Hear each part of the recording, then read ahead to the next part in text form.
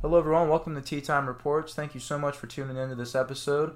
We're going to be reviewing, and I'm joined here by Brandon, by the way. We're going to be reviewing the entire 2023 NFL Week 1 opener for everyone's team. It was a interesting week, to say the least. To say the least, indeed, yeah. We're going to have a lot to cover in this episode, so we're going to try and format it in a way that everyone out there can kind of understand and maybe try and learn. But there's a couple things that are not game-related that we would love to just kind of briefly go over at this juncture. And the first thing of business to talk about, obviously, was Kelce not playing Week 1. You know, he has that knee issue. Yeah, kind of the whole storyline of the game. Honestly. Unfortunately. Well, depending on how you look at it, but I feel like a lot of it has just sort of overshadowed the Lions' win and effort as a whole. It did. Which we'll touch on some more. And then the next order of business was Chris Jones didn't play for the Chiefs in Week 1, which was another massive thing overshadowing. He was there in attendance with his agent, too. I'm sure there was a couple, like, glance-overs and a little smirk, like, you see that? You see them? And if he was playing, it was a different game. Yeah. Honestly, Chris Jones is an X factor for that D-line, and he deserves his bag, and I'm glad he finally got it. He got his extension. It was a 1-year deal. But another extension kind of discussion that we got to talk about, and this will kind of lead into what we talk about with the Bengals, Brandon. Joe Burrow is the highest paid NFL player ever, and he got his extension. And we'll get into the game. We're going to leave that suspense for everyone out there. But what was it? Over $500 million? Yeah. It was 575, something like that, 5 years? Just south of $600 million, dude. And, I mean, well-deserved. I mean, at the same time, is anyone ever really worth this much money? No. No. But as far as just the overall market and the way that the NFL works, Joe Burrow deserves it. He is elite. He's an elite talent, an elite leader. He has completely just come into Cincinnati and did a complete 180 for that entire team, organization, fan base, city. They care about their football there in Cincy. They have for a long time, and they've had a very, very long stretch of misery that was just ended in a blink of an eye by Joe Burrow. Facts. And after coming off an ACL tear in his rookie season and an O-line that couldn't protect him if there was a bunch of fucking preschoolers running at him, and to see what he did and where he's at now and just the way he's elevated this team and the players around him, it's better for football as a whole and it's better for the NFL as a whole. And overall, I'm happy with it. He deserves it. And it's still something that is going to work out for the team in a way, as far as just like team friendly and how it's structured. I mean, you can still look at the whole T. Higgins situation, and he's likely to just hit the free agent market now because there was no talks and negotiations. But then since he did come up to him, he said it was just way too low, according to the reports. And it looks like as of now, that's just a relationship that's long gone. I mean, I don't even think he had any targets Week 1 against Cleveland. He had 0 points in fantasy, so it's not pointing in the right direction. Yeah, the signs are there. Do what you want with it, but overall, back to the Burrow situation, I'm happy for him. It's good to see. Well deserved for sure. He's one of the only guys to beat Patrick Mahomes, to do what Josh Allen and Justin Herbert just fucking can't. Jared Goff can though. Jared Goff 2-0 against Patrick Mahomes. I'm just gonna say that right now.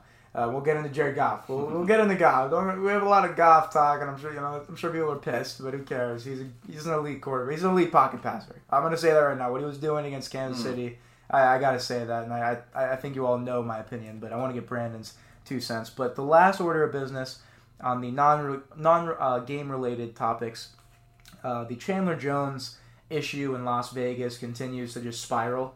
We're seeing just more cryptic messages on social media. We're seeing straight up posts about how he hates his GM and coach. That's a guy that I want in the building. If I'm a guy like trying to coach a fucking football team, he's a very good player. Yeah. And for that defense, they really could have utilized Chandler Jones. Having Max Crosby and Chandler Jones coming at both edges of the defensive line is a nightmare, for lack of better terms, for anybody, any offensive line, any offensive coordinator, any quarterback, let alone. And very cryptic, to say the least. A lot of people are mixed on it as far as how they feel. Like, should he be doing that? Should he not be doing that? Handle it like a man. Go to the front office yourself. Why do we got to exaggerate? Exacerbate? Exaggerate? It exacerbate, right? Yeah. To social media and just really bring it out to the light in the way he has. You know, say what you want about it. If it's something that's like really toxic or some shit's really going on to where like it's not okay, it should be brought to light. But if it's really something that at the end of the day he's just being a prima donna and it's all a bunch of petty shit, like just handle it like a man. We don't really need to bring all this distraction and all this attention to the team that's going to be just a big negative cloud to everybody. And the Raiders have, we all know, they've had their fair share of that the last couple of years with John Gruden, with Henry Ruggs. And it's just, nobody wants that. I mean, Derek Carr got pushed out of there, or pushed, maybe he left on his own accord, but he wanted to leave because of the shit that was going on. And Derek Carr is one of the most genuine, down-the-earth, coolest human beings in the National Football League, man. And if something like that is going to make someone like that want to get out of there, then you know some shit's going on there. So it does also lead you to understand maybe Chandler Jones' perspective a little bit more. But there's different ways that you can go about handling it. But it's really going to be interesting to see how it gets handled. Does he get traded? Does he get cut? At the end of the day, he's still an elite level pass rusher in this league, but other teams might be seeing this and they're like, oh, we don't want to deal with someone like this in here, you know? I agree. And I think, honestly, it may have come down to, like you said, just toxicity with the front office. But I do have to just point out to all of our listeners out there that this is the Las Vegas Raiders, formerly known as the Oakland Raiders. This organization has not been run smoothly for a long time. It's the bowl cut. Yeah, Davis, it's the bowl cut. It really is, bro. And don't get me wrong, they had their success in the 70s, 80s, but they aren't what they used to be. And don't get me wrong, 2002 with Rich Gannon's MVP season, maybe, you know, I know a Raiders fan. Raiders fans don't give a fuck about that season. Like, they want actual success. Jimmy G, we'll get into the Raiders, obviously. That's a game I really do want to touch up on because I thought it was very intense down to the wire. A lot of bullshit with the penalties. But Jimmy G's a winner, so maybe they're trying to bring in that kind of culture. So we'll see. But did you want to go ahead and kind of open up with this first game of the 2023 NFL season, which we already did discuss on the podcast, everybody. But Brandon has not been able to get his 2 cents in about the Lions game. But I do want to kind of go in chronological order, and we'll talk about every game this week 1. Yeah, 100%. I mean, NFL Kickoff 2023 had, I think, 27 million viewers, 27.5 million, right around that number. Insane. Absolutely insane. For a Chiefs game, which if someone said, oh yeah, $27 million viewers for a Chiefs game, makes sense. Who are they playing? The Lions. What? Yeah, you wouldn't expect that. Really?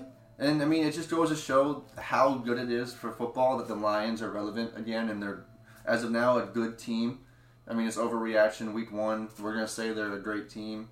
As of now, they looked like a great team. Now, could you have said that arguably the Chiefs should have squeaked away with that and would have if they had Kelsey and Jones? Yes. If Kadarius caught 2 of those 4 drops, they would have won the game. One of those drops led to a pick 6, and it was honestly one of the most blatant, worst drops out of them all. Yeah. And, I mean, shout out to Brian Branch, made the most of his moment. Rookie pick out of you. I mean, that was another thing I wanted to touch on is just the rookie impact that you guys had. Sam Laporte's at 4 to 5 catches.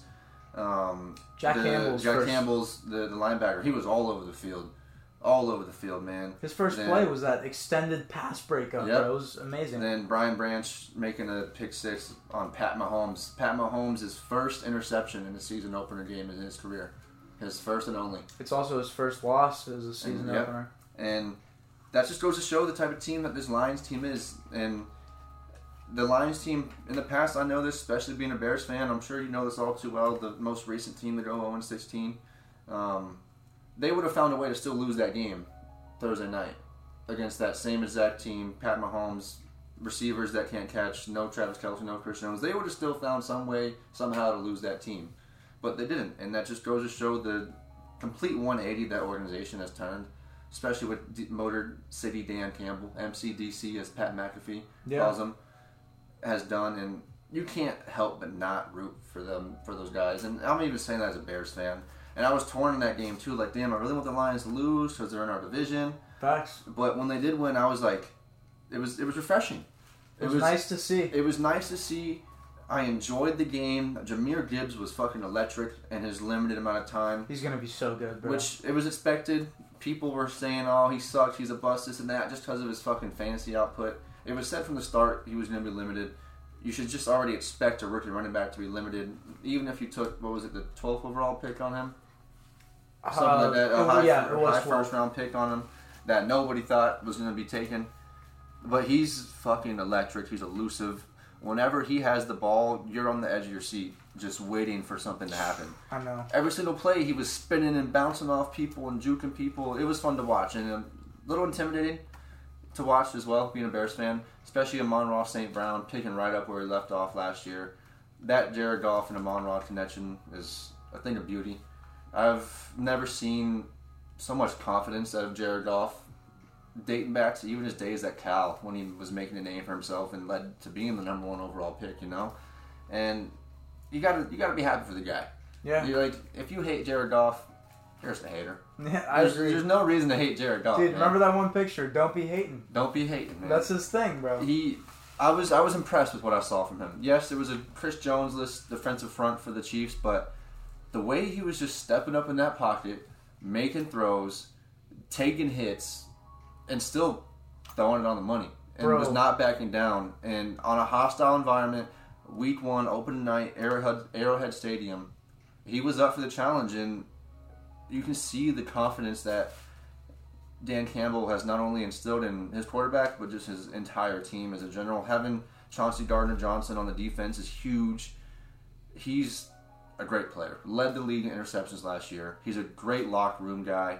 He might let his emotions and his temperament get the best of him sometimes.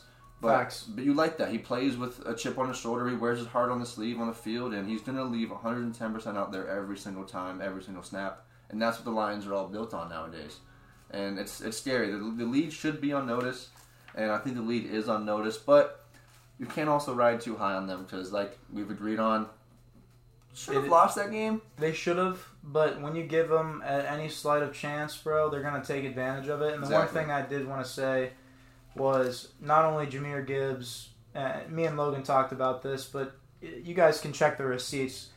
I firmly believe Brad Holmes was so goddamn excited at that pick, and he was slamming the desk because he's like, dude, I got a skinnier but more agile Todd Gurley in this guy. And like, he looks exactly the same. Brad Holmes is probably one of the best GMs of this century. I just want to put that out there, like, right now. Like, he's drafted just studs. Penei Sewell, Amon-Ra St. Brown. Brian Branch in the second round, who I had in the mock drafts going 10 overall to the Eagles. My mock drafts on the pod, I had him going at number 10. Yeah.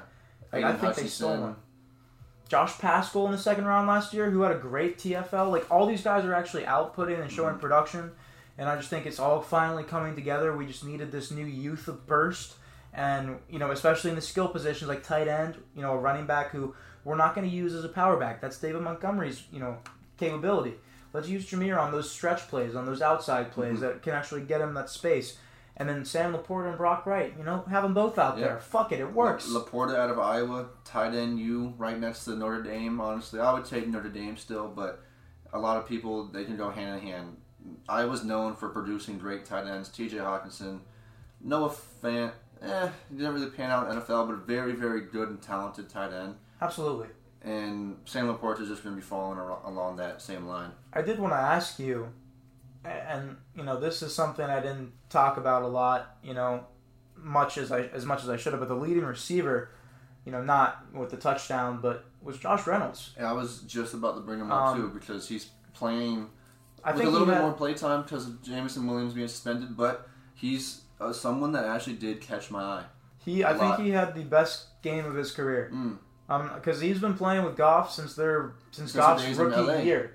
LA, St. Louis, whatever. And fun fact, Josh Reynolds caught a touchdown in that masterful Thursday Night Football game, the catch-up versus mustard game against the Chiefs. So this chemistry has been working. And I was showing Rush the highlights of the game too, and he had no idea who Josh Reynolds was or anything. But he's like, dude, that guy's quick for how big he is, because he was making sharp cuts and just getting open on those crossers. And man, like, if all I gotta say is he did have that one screen pass drop, but I'm glad he dropped it. It would have been a TFL. Yeah. But that connection, as long as it's there, like, I think we're okay at wide receiver. Yeah. Like, you really are. He had 5 catches for like 87 yards or something like that. Amon-Ra is a solidified top 10 receiver. I agree.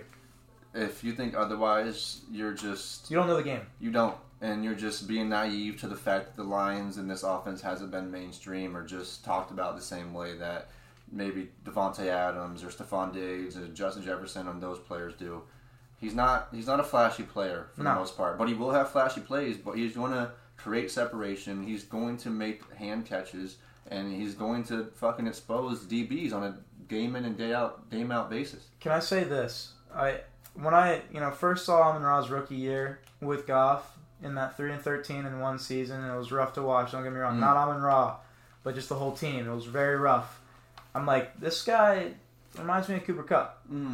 Like, Jared Goff played with Cooper Kupp, kind of, did that, kind of like early stage of development with Cooper Kupp when he was a young boy. And Amon-Ra reminds me of that. A very technical route runner, not the fastest, not the strongest, but a sure-handed catcher, will do whatever he can to win those contested catches. And just an overall baller. Yeah. Has that dog in him. He does. And I'm sure you've seen the story about he has the list of every single receiver in every college that was drafted before him.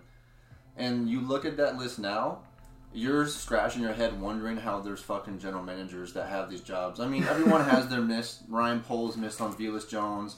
Everyone has their miss. But it's like, you're seeing some of these names and you're just like, how in the genuine flying fuck were any of these players drafted before Amon-Ra St. Brown?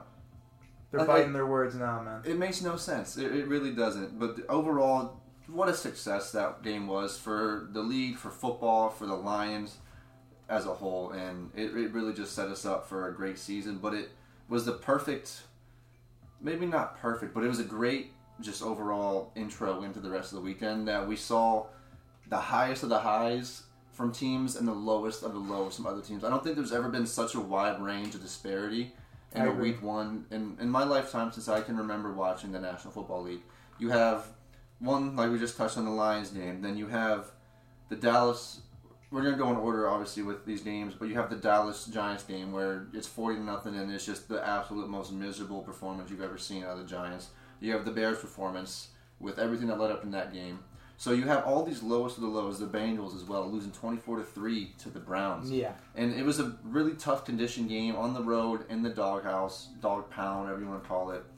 But from the lowest of the lows to the highest of the highs, like the Lions, like the Cowboys, like the Browns, it's really, I mean, and then I didn't even touch on the Aaron Rodgers situation and the Jets, which we're going to save for the last, but there's just never been such a wide range of just, I don't know, whether it's disparity or just the highest of the highs and the lowest of the lows. It's really crazy. It is. But moving into the first game of the 1 p.m. slates, it was the New Orleans Saints and the Tennessee Titans. I think it was in New Orleans in the Caesars Dome. New Orleans came out on top, 16-15. Didn't really watch the highlights of this game along with a lot of the other games, but just looking at the box score, looking at articles. Chris Olave. You can still get the gist of it. Chris Olave balled out in his first game with Derek Carr. Chris Olave was a sleeper pick in fantasy that I did not get in any of my leagues, but was the first sleeper pick on all my lists. Really bummed about that. I think him and Derek Carr are going to go off this year. And that offense, it still has a lot to figure out. It really did stall at times, but Derek Carr is coming into a new system. They're not really the most prolific type of offensive attack either. So it's going to be interesting to see how they pan out. Once Kamara comes back week 3, week 4, we don't really know what he's going to be, but he's still a dynamic difference maker that can hurt you receiving handoffs out of the backfield or receiving passes out of the backfield. You still have Michael Thomas, slant boy there, which as long as he's healthy, it's still Michael Thomas. He could just be a shell of himself, but you never really know. Yeah. Chris Olave is a solidified wide receiver 1 in this league, and I'll stand by that. But they just edged out the Titans. One thing that did catch my mind is the defense of the Saints really stepped up to the plate and honestly just shut down Derrick Henry for the most part. He did not have a Derrick Henry-esque game, one of those like high carries, very low volume type of games. Like I think it was in the 20s for carries, only like 80-some yards. That's not a Derrick Henry type of game, and if you can hold that stat sheet for Derrick Henry, 9 times out of 10, you're going to be coming out winning that game. And if the Saints offense was gelling and was in a groove, I think the score would have been a lot different. I agree. In a way, but it also raises questions about the Titans' defense. Is Vrabel going to potentially be on the hot seat if he doesn't figure out some kind of offensive conclusion? I don't know, because they literally they fired guys in the past that were doing okay, doing solid, but just couldn't get over the hump. And these guys, this is a team that went 13-3, and was in the AFC Championship, had a battling #1 for a seed. shot at the Super Bowl. And I mean, I think Vrabel's still one of the best coaches in all of National Football League. I think it's going to take a lot for him to be on the hot seat. But I mean, they might have an identity issue with their offense right now. You know, I mean, Derrick Henry and running that type of offense is only going to take you so far. You got to have someone that can make passes out of the pocket to your receivers. DeAndre Hopkins had a really impactful first game with the Titans. Had 6 catches, I think 13 targets. So you can tell he's going to be the sole driving point in that passing attack. Traylon Burks was really good. I think he's dealing with some injury problems. Not quite sure how he did in this game, but I mean, their tight end and Kwonwu, however you say his name, sorry for butchering that. He was held just zip, nothing on the stat sheet. He's a talented tight end.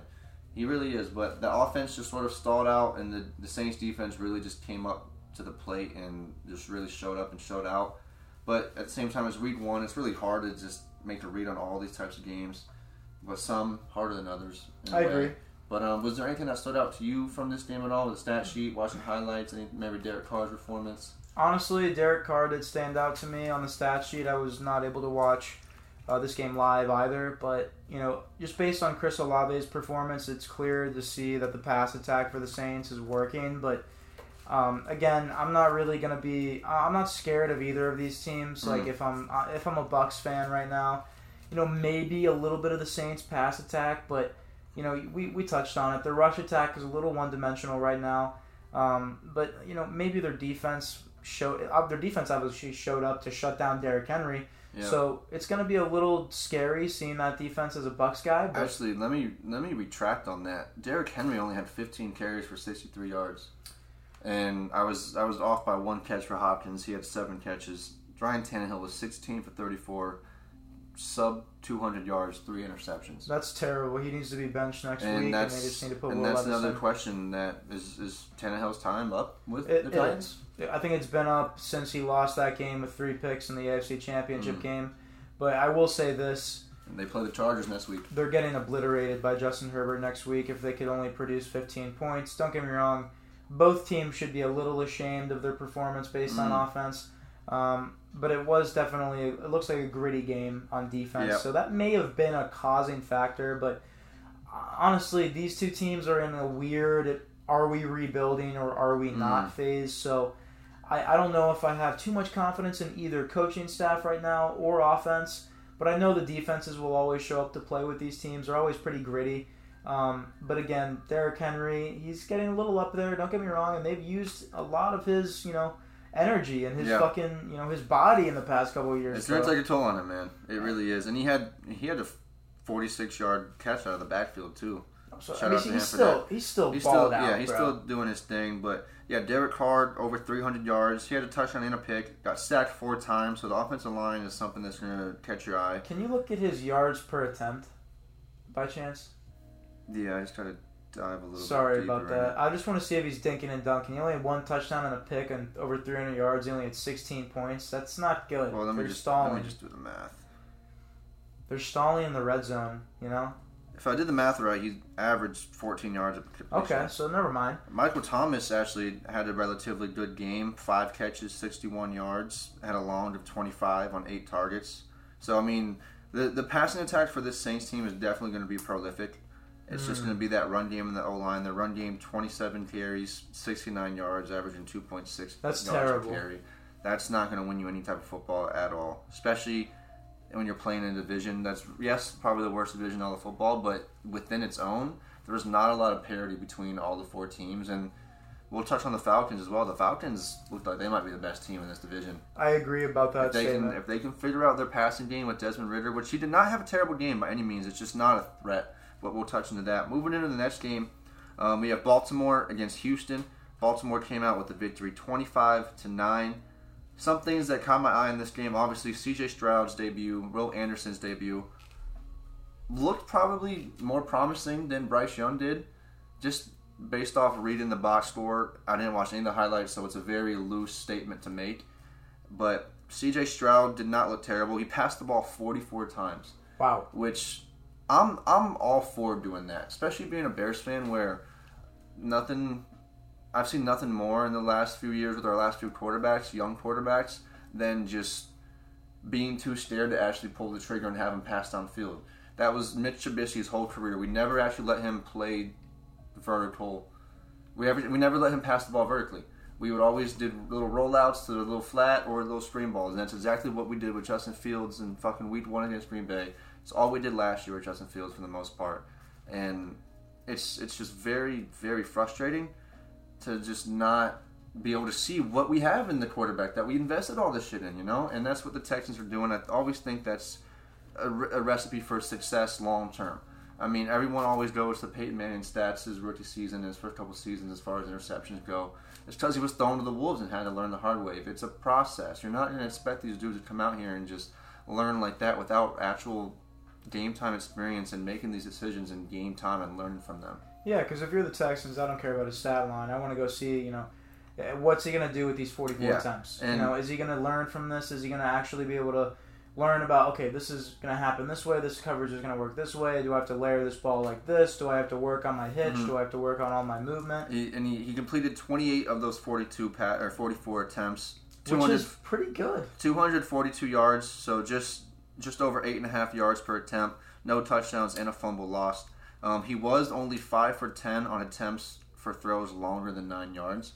So 50% on throws longer than 9 yards. It is something that obviously we're not expecting to be just astronomically through the roof, but it's like, okay, this is something that we need to start working on with our young quarterback. Will Anderson was very disruptive, finished with a sack and 3 quarterback hits. Wow. Yeah. What a game. Good to see that. And I mean, I expected this a little bit from the Houston team with the new coach that they brought in there. And can I say this about D'Amico Ryan? I really like him as a coach. I think this is a well-deserved position. Yep. And I think that they're going to go nothing but up. Maybe not this year. Don't get me wrong. I'm not trying to hype them up this year. They might be a sneaky Lions team in the AFC a few years from now. No, I agree. I think maybe next year we could start seeing them maybe get to that 9-8, maybe a winning record type shit for Houston. But this year is going to be a building process. C.J. Stroud did actually look promising. He didn't make any pretty errantly bad decisions. A guy that really didn't look good to me was Lamar Jackson. Odell Beckham really Jr. was also fucking. I didn't even. Was he playing? I wrote in my notes OBJ ? I didn't see him at all. And that's probably because Zay Flowers was stealing the show. Zay Flowers is one name that did stand out to me a lot in that Ravens game. Then obviously the whole J.K. Dobbins situation that breaks my heart, man. He's such a good kid, such a good player too, man. Was a stud at Ohio State, was a stud in the very limited amount of playing time he's had with the Ravens, but his career is just being derailed by injury after injury. I think it was a ACL tear at first, now an Achilles tear. Achilles, that's one of the hardest things to come back from, man. I mean, he's young, his body's a lot better shape than, for example, Aaron Rodgers, who just tore his, but it's just such a shame to see that happen, man. Odell Beckham had 2 catches for 37 yards, a long of 29. So he had one flash of a play, but other than that, like you said, nobody even really saw that. Lamar Jackson was the team's leading rusher with 38 yards. So if you're a Ravens fan, you're not coming away from this game very positive and on a cloud 9 right now. Honestly, if you just look at his passing stats, He had 2 fumbles and lost one of them too. Lamar did. Yeah, I'm not. I don't know, man. I'm a little worried about. I get it. Some of these guys are knocking the rust off. It's okay, especially Lamar Jackson. He hasn't played in a little bit, but I'm a little worried about him as a passer. And we'll see if he can actually grow and develop with the weapons that they finally got him. There's no excuse. Yes, there really isn't now. Zay Flowers is a stud. We know OBJ. Rashad Bateman's a stud. He's got to stay healthy. And they won. And Mark Andrews. Don't get me wrong. Yeah. They came away with a win. And a lot of it is their defense. Their defense is elite. I think their defense is going to be a top 5, maybe top 3 defense this year. And you're going against a Texans team with a rookie starting quarterback and really nothing else on that offensive side of the ball. And a suspect O-line. Exactly. I mean, the only names I know on that offense, obviously Dameon Pierce, which had a pedestrian game. Nico Collins had a good game. Nico Collins, and their only other weapon is Dalton Schultz. But when your 2 weapons are Dalton Schultz and Nico Collins, you're not going to write home about that. And Dalton Schultz had a very, very poor game. But yeah, going back to their defense, I want to give a shout out to Roquan Smith. 16 total tackles, 1 sack, 2 tackles for a loss and 1 quarterback hit, picking right back up where he left off last year. And it's just, it's a shame because they're going to talk about him now so much more than anyone ever would have talked about him in Chicago. But he's doing the same exact shit now that he was doing with Chicago his whole career with us. But I'm just happy to see him balling out on a team and in an environment where he's going to get covered, he's going to get the recognition, and he's gotten the money now with that bag he signed last year. Well deserved. But that defense is no joke, and it's going to be carrying them to a lot of wins this season. But, I mean, that's what we expected from the Ravens. I mean, everyone, I think, sort of had the same question going in, like, is Lamar going to be able to take this team to the next level like he was doing his MVP season, take the next level as a passer, then get over that hump as far as, like, winning a playoff game? And nothing that we took away from this Week 1 game answered any of those questions for me, or at least made me feel a little bit better about any of those questions. I agree. Overall, I think that was kind of like a weird game. I don't think I got too much confidence from either team entirely, but I do see the upside with the Texans. Honestly, if I'm a Texans fan, I feel better coming out of that game than I do a Ravens fan. I do as well, because I feel more confident knowing that I have the upside with my quarterback that's actually going to be taking chances. It looks like he's getting coached very well and actually put through the right developmental steps. And then on the other side with the Ravens, obviously you have a great defense and you will win games and probably go 9-8, 10-7. But it's just, will that offense be able to win a playoff game if needed to go into a shootout scenario? I do not know. If you're against a suspect linebacking core like the Texans, I think it's very easy to dink and dunk and get picked apart. But, you know, like you said, Zay Flowers emerged. That's an upside. That's very good. You love to see it. Odell was a little silent. You don't like to see that. Obviously, he's a little older. But you'd like to see Lamar utilize more of his weapons and be a little bit of a more efficient passer. But, again, he had 38 rushing yards, but he had 2 fumbles, one of them lost. You don't want to ever lose the turnover battle in the NFL, because if you do lose the turnover battle, you lose the game. Look at the Chiefs. They lost the turnover battle. They lost the game. Look at the Bills last night. Josh Allen lost the turnover battle. He was throwing punts out there, bro. I mean, let's just be real, bro. I don't know what he was doing, but that's Josh Allen, bro. That's why I have no confidence in the Buffalo Bills. But we're going to talk about that for sure. But what's this next game, Brandon? So moving on, we had the Jacksonville Jaguars going to Indianapolis to play the Colts. The Jaguars coming out with a 31-21 win in a divisional matchup. AR-15, Anthony Richardson's debut in the NFL. Looked good. Looked really good, honestly. I'm not going to say really good, but for as far as all the rookie quarterbacks, I think Anthony Richardson looked the best. I really do. You can tell that they have someone that they're going to try to build around, and someone that's going to be there for a while, and someone that's already got the team bought in around him as far as the energy and the passion that he brings and his overall work ethic. There's reports about him showing up to the wee hours of the night at like 2, 3 in the morning, getting some practice reps in at the facility, or him just staying like 6 hours after practice. So they have a baller there, and they have someone that's, I think, a winner, just as far as like a personality-wise and intangibly. But as far as just making it pan out as a passer, only time will tell.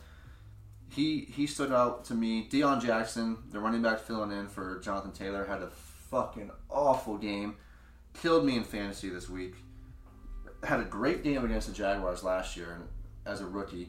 Had over 140 yards and a touchdown. Best game of his career. I was hoping he would do the same exact thing, but it didn't really happen. Anthony Richardson's stat line, 24 for 37, 223 yards, a touchdown, and a pick. Had 10 carries for 40 yards and a rushing touchdown as well. Once again, you see a rookie quarterback with 37 passing attempts. Another rookie quarterback is being thrusted into a system, sort of just being thrown to the wolves in a way. Let's see what we can have. Let's see what we have out of this guy. Let's see what we can work on with a large sample size, rather than going back to what I touched on before, what they did with Justin Fields, Mitch Trubisky, or other teams do with the quarterbacks, where they just dink and duck and just have such a limited passing game to where they only have 15, 16, 17 attempts. Compared to a 37, 44, you're going to have such a larger sample size to actually evaluate this young quarterback that you're trying to build your franchise around. You know? The tape tells everything, man. It does. On the other side of the ball, Travis Etienne balled out, 18 carries, 77 yards and a touchdown. Calvin Ridley, welcome back to the NFL, my friend. The fact that you got suspended for a year on this betting shit is absolutely insane compared to Alvin Kamara getting 3 games for domestic abuse or whatever the fuck it was. Balled out, 8 catches, 101 yards, touchdown as well. Trevor Lawrence looked good great completion percentage, 24 for 32, over 240 yards, 2 touchdowns. Did have a pick, did have a fumble loss as well. So you would like to see him right the ship on that turnover side of things, but I have no doubt in my mind that he will. I'm really high on Trevor Lawrence. I say that because I did draft him in both my fantasy leagues, but overall, take that out of it, I'm still really high on him and what he can do for this Jags team, especially with Calvin Ridley coming into the mix. Tank Bigsby scored his first NFL touchdown as well on a nice little 1-yard run. But overall, what I got from this is that this Jags offense is going to be one of the best that we've seen out of this Jags team in a while. Probably one of the best in franchise history, dating back to even the David Gerard days. Man, what about Blake Bortles? that wasn't it, man. Him and Allen Robinson and Allen Hurns, they had their moments, but they were throwaway from Super Bowl. They were. Blake Bortles had a great season that year. He really did, but he's no Trevor Lawrence, man. But it's just Blake Bortles, you know? I know. Who's actually out of the league now at 32, which is a shame. Yeah. Because his career didn't warrant that. But one thing that caught my eye with this Jags offense was the O-line struggle. Let me check on how many sacks they gave up. He was only sacked twice, but there were 7 quarterback hurries. So the O-line is an issue of concern for the Jags that they will need to start addressing as time goes on. But once again, we'll have to keep reminding ourselves, it is week 1. Michael Pittman had 8 catches, 97 yards, and a touchdown. So you can already tell that the passing attack is going to run through Michael Pittman. Josh Downs did have 3 catches for 30 yards. You'd like to see that out of the rookie. But other than that, there really was not much of a threat. But going back to Deion Jackson, man, let me just put in perspective the game that he had. So he had 18 touches overall, 13 carries, 5 receptions. He had 28 total yards on 18 touches. That's awful. 13 carries, 14 yards. That's terrible. 2 fumbles lost. Yeah, AR looks good. I will say that I have confidence in the Colts, but I have more confidence in the Jacksonville Jaguars and Doug Peterson in that offense. Yeah. I think they're a full sound team. I know in the first half the Colts kept it close and were pulling away at one point, but it's just Trevor Lawrence has so many weapons. I know Zay Jones had a really good game. Christian Kirk only had 1 fucking catch. But either way, I think that the Jags are really equipped to actually go and compete this year. I agree. I know the Lions beat them last year, but I am scared of that team. I'm not going to lie. That's a good run, full sound organization. Yeah, and when you have someone like Christian Kirk that's only getting 1 catch, that just tells you that there's a lot of fucking weapons that need to have the ball spread around to them, whether it's ETN, whether it's Zay Jones, Calvin Ridley, Evan Ingram had 5 catches as well. There was 4 or more Jaguars players with 4 catches or more. Or Wow. 5 catches or more, I'm sorry. And Christian Kirk didn't happen to be one of them, but just shows you there's a lot of wealth to spread around I agree. in Jacksonville. And Trevor Lawrence is the guy to do that. I think they're going to run away with this division this year. I really do. Indy, Houston, they're not going to pose any threat to Jacksonville. Tennessee, if there's a team built to beat Jacksonville, it is Tennessee. But as far as the course of the season goes, I think by the time it's all said and done, Jacksonville will finish like 3 or 4 games ahead of Tennessee. I agree. Do. Tennessee is just going to have a lot of their victories just come from beating up on Indianapolis and beating up on Houston. But I wouldn't be surprised if they even drop some of those games too. But I mean, they have DeAndre Hopkins there. They still have fucking Derrick Henry, and who knows what might happen if Will Levis does get thrown in there. He was making some pro level throws in preseason. But low key, they might have the worst situation at quarterback in that division. Yeah, they do. It's high key. Yeah, it's okay. It's high key. Now, if Will Levis for some reason actually pans out and does the opposite of what a lot of people think, or just is a success, then it's this conversation we'll have to come back to. But as of now, yeah, by far the worst quarterback situation in that division, and that's something that you've never won when you're trying to compete within your own division, let alone trying to compete in your conference and in the league. Yeah, 100%. What's this next game after Jacksonville? So we got Washington Commanders and the Arizona Cardinals. This is a game I fucking want to talk about here for a second because Sam Howell is my guy. I've been high on him. He had a good game. I know he had 2 touchdowns. Offensive line let him down. Yes. A huge hit knocked him out of the game. But Jahan Dotson had a really nice game. Mm-hmm. You know, not a really nice game, but he had an above average game in my opinion. I think he's going to ease his way into the fantasy season. pick? Yeah. Your boy? He showed up and got me some good points, but overall I think that offense is very well equipped. Brian Robinson Jr. did really well as well for what they have. I think this is going to be a very gritty team this year. And Arizona actually fought. I'll give them credit. Their defense surprised me. It did. I mean, at the same time, they're still going up against against Sam Howell, which not going to slight the guy, but first NFL start, and second-year guy. You don't know what we're going to get out of this guy. You expect him to sort of have some lumps and some growing pains, but they came out, they brought the pressure, and they did not let their foot off the gas. They had 6 sacks and hit him another 3-4 times, and that's exactly what you want to do if you're playing a quarterback that's getting his first start in the league, and they executed it well, and they honestly just shot themselves in the foot and lost that game. I mean, you still have Josh Dobbs as the quarterback on the other side, so you're not expecting him to really do much, but that was a game the Cardinals should have won. And I actually had the Commanders as my Survivor League pick this past week, and I was biting my teeth at the Rays game, following along with that, seeing them down 16-10 in the fourth quarter. I'm like, fuck, there's no way. This dude. actually is his second start in the league. Oh, okay. He started the final week last year against the Cowboys and won that game against the starters. So I think he battled through adversity there. He was getting hit. His team was not really performing for him. He was making the plays himself, and he got knocked out of the game. But they were still able to fucking win. Yeah. And I think that, Ron Rivera, he's a captain. Sam Howell's a captain. So that speaks something to his leadership at least. So I hope that they're able to get some wins this year, because I think Sam Howell is going to be a good quarterback. I really do. I hope he is. Change the stigma on North Carolina quarterbacks after Trubisky and before going into this draft with Drake May. Who knows what might come out of that. Joshua Dobbs fumbled the ball 3 times, man. Jesus Christ. James Conner didn't really look that great. Marquise Brown had a run for 29 yards, but no one on that Cardinals team was anyone to shout about.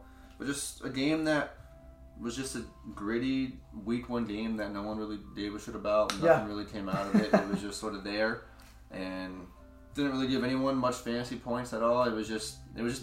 It was just there. It was just a Week 1 matchup that was just there. Honestly, not much to talk about on that game. So what's the next one we can talk? Oh, actually, this is going to be a good one here. It is. So the next one, we got the Tampa Bay Buccaneers going into USA Bank Stadium in Minnesota and upsetting the Vikings. Now, in the NFL, is there really ever any upsets? Because there's still professional athletes against professional athletes. It's not like college where you have a bunch of 5-star players going up against 3-star players. But once you get into like official odds and shit like that, officially an upset. Nobody really expected the Bucs to win this game. And I'll hand it off to you. But before this, what really caught my eye with this is the magic of winning these 1-score games for the Vikings over. The team that was 11-1, 10-1 in 1-score games last season. That's not something that is going to translate year to year. And this is a game that the Vikings win a year ago, and they did shoot themselves in the foot. Red zone interception. Kirk, fumble. Bro. Kirk was awful. Can I say that? I think Kirk Cousins. You think he was awful? Yeah, he botched a snap and then fumbled another one. He was terrible. Now, I would say those moments were terrible, but I wouldn't say his overall performance in that game was terrible. I'm being rude. He had dimes, don't get me wrong, to Justin Jefferson. He passed 33 for 44, but I'm going to say this. 344 yards, 2 touchdowns. Dude, for 80% of those yards, bro, the receiver was wide open. Yeah. He was dropping a bucket in there. Like, the Buccaneers' pass defense looks awful. Yeah. I'm going to say that right now. Shout out to Jordan Addison for his first career touchdown, 4 catches, 61 yards. Which was nasty, by the way. I don't know if you got to see it, but he powered his way into the end zone. It was really nice. Over one of our undrafted rookies out of Rutgers. But either way, the Bucs should have lost this game.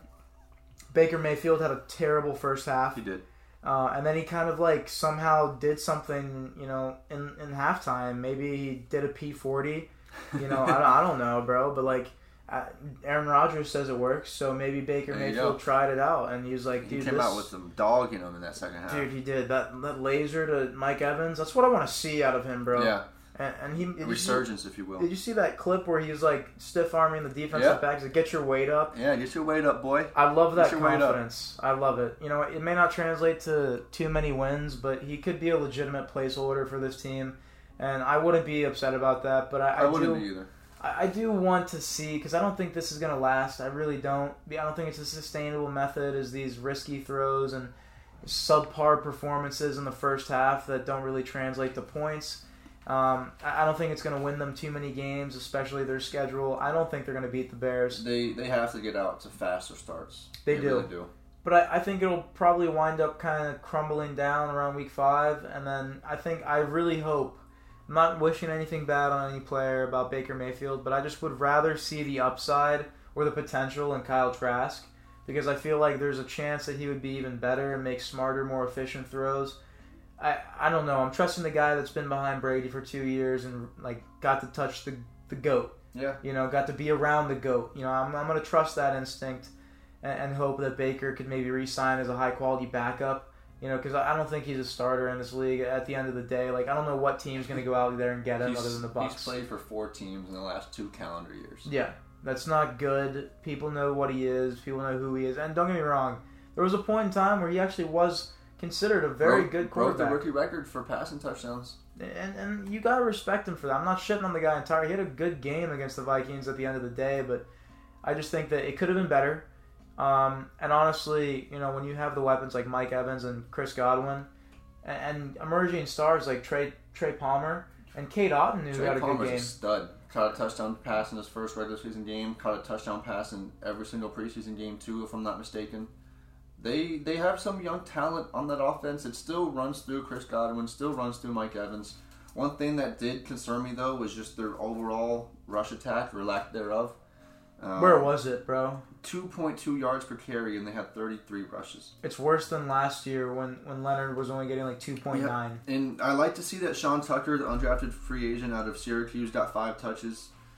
Only 3 yards per carry. I'd like to see him do more with it, but that's a story. Seeing him make the team was going to be probably top 5, top 10 running back. Not on the board, but just like as far as that position taken in this year's draft. But he had a heart condition, and that just sort of turned every team away from him. But I kind of like, I feel like if I'm going to be drafted in like the 6th, 7th round, I'd rather just be undrafted. Because that way I can just pick where I want to go based off what I feel like I might have the best place to succeed or best place to flourish. And that's what Sean Tucker did, I feel like. He was able to actually sort of get all his ducks in a row, look at every team that is offering him, see like, all right, what situation can I step into and have the best chance to actually start, get some playing time, make a name for himself. And I think that was with Tampa, and you can see it now. You're already getting 5 touches in his first game. I think it's just something that's only going to grow. He also had 2 catches out of the backfield. But yeah, that rush offense, the slow start for the first half, definitely big concerns for the Bucs. But overall, they came in there to a hostile environment on the road as underdogs and knocked off a team that was 13-4 last year, was 10-1 in the same exact 1-win game. So overall, it's just a success for Bucs fans. I agree. It really is. I think it's a massive W. It's kind of like the Lions win, in my opinion. Like, the Bucs should feel very proud about this. And if you're a Bucs fan, die hard, definitely feel proud about this win. Because, honestly, it was our defense holding them to minimal points. Like, I shouted on our pass defense, and they were getting yards everywhere. Justin Jefferson had 9 catches, 150 yards. Yeah. But, like, they didn't let them score. No. So, like, when it mattered most... They bend but don't break. Yeah. So, I mean, you know what? Give Justin Jefferson godlike stats, but... don't give him 6. There you go. You know what I'm saying? And that seemed to work. And Todd Bowles, honestly, wasn't bad. We all shit on Todd Bowles and have a good laugh every now and then on the guy. But it wasn't a bad game, bro. He called a really nice game. I'm not going to lie to you. I can't lie. I thought the offense was, above average. He should be doing that week in and week out. He's on the hot seat this year. He really is. And if he finishes like a 3rd or a 4th in this division, I think he's fine. Gone. Yeah. And so you would hope to see that week in and week out from Todd Bowles. Maybe not next week while I'm at Raymond James rooting for my Bears, but every week after that, feel free to do that, Todd Bowles, because you need to do it. But what's the next game we could talk about here? So moving on, we got the San Francisco 49ers just absolutely bludgeoning the Pittsburgh Steelers 30-7. I'll tell you what, out of all the games that did catch my eye, the Cowboys-Giants game, the Bengals-Browns game, this is another one that really, really caught me off guard. I expected the Niners to win this. I really did, and comfortably, but not to this extent, to where that Pittsburgh offense was just an absolute shell of itself. A complete night and day difference of what it was in the preseason. Preseason, that was probably the best offense in all of NFL. But there you go. It just goes to show that it was fucking preseason. None of that shit matters. And the Niners, another top 5, top 3 defense, just came in and just shut them down. Najee Harris did nothing. George Pickens did nothing. Kenny Pickett did nothing. It was just hard to get anything going on that offensive side of the ball for Pittsburgh. One person I do want to shout out, 2 people actually, Brandon Ayuk and TJ Watt, both absolutely balled out for their respective teams. Brandon Ayuk, 8 catches, 129 yards, and 2 touchdowns. TJ Watt was just an absolute menace. 5 tackles, 3 sacks, 5 QB hits, 1 tackle for a loss, and 1 pass deflection. He literally filled up the entire... He didn't have a touchdown. That was the only stat on the defensive score sheet that he did not have a fucking tally in. Was a touchdown. He's a menace. And I will say this, I got to eat my words because I was talking about receipts. I hyped up Kenny Pickett so fucking much, bro. And he was fucking terrible. he was like 5 yards of completion. Bro, he like a Best Buy employee could have done better. Like, bro, he was horrid, bro. Yeah, it was tough to watch. I mean, another thing though, I just keep going back to it. It's consistent 46 pass attempts. I know a lot of it's game script. They're coming from behind, but another young quarterback that we're just seeing just get some reps. Like every time I look at these stat sheets, I just get more pissed about seeing what Justin Fields was doing and what Luke Getsy was doing. But that's a story for another day. But just overall, a lot of this game did catch my eye, though. Not even just from the scoreline, but just digging into the stat sheet. Fred Warner had a great game. Brock Purdy, shout out to him, man. Coming off the injury, just came out and balled. And he kept his receipts, too, against Patrick Peterson. I don't know if you saw any of that, but Patrick Peterson was on a podcast saying, oh, yeah, I'm going to get an interception on Brock Purdy. We see things in tape. I'll talk more about it after the game, after I get my interception. Ends up throwing a touchdown over his head to Brandon Ayuk and just exposes that entire defense all game. 19 for 29, 220 yards, measly 7.5 yards per attempt, but 2 touchdowns as well. Played a clean game, 91 QBR rating.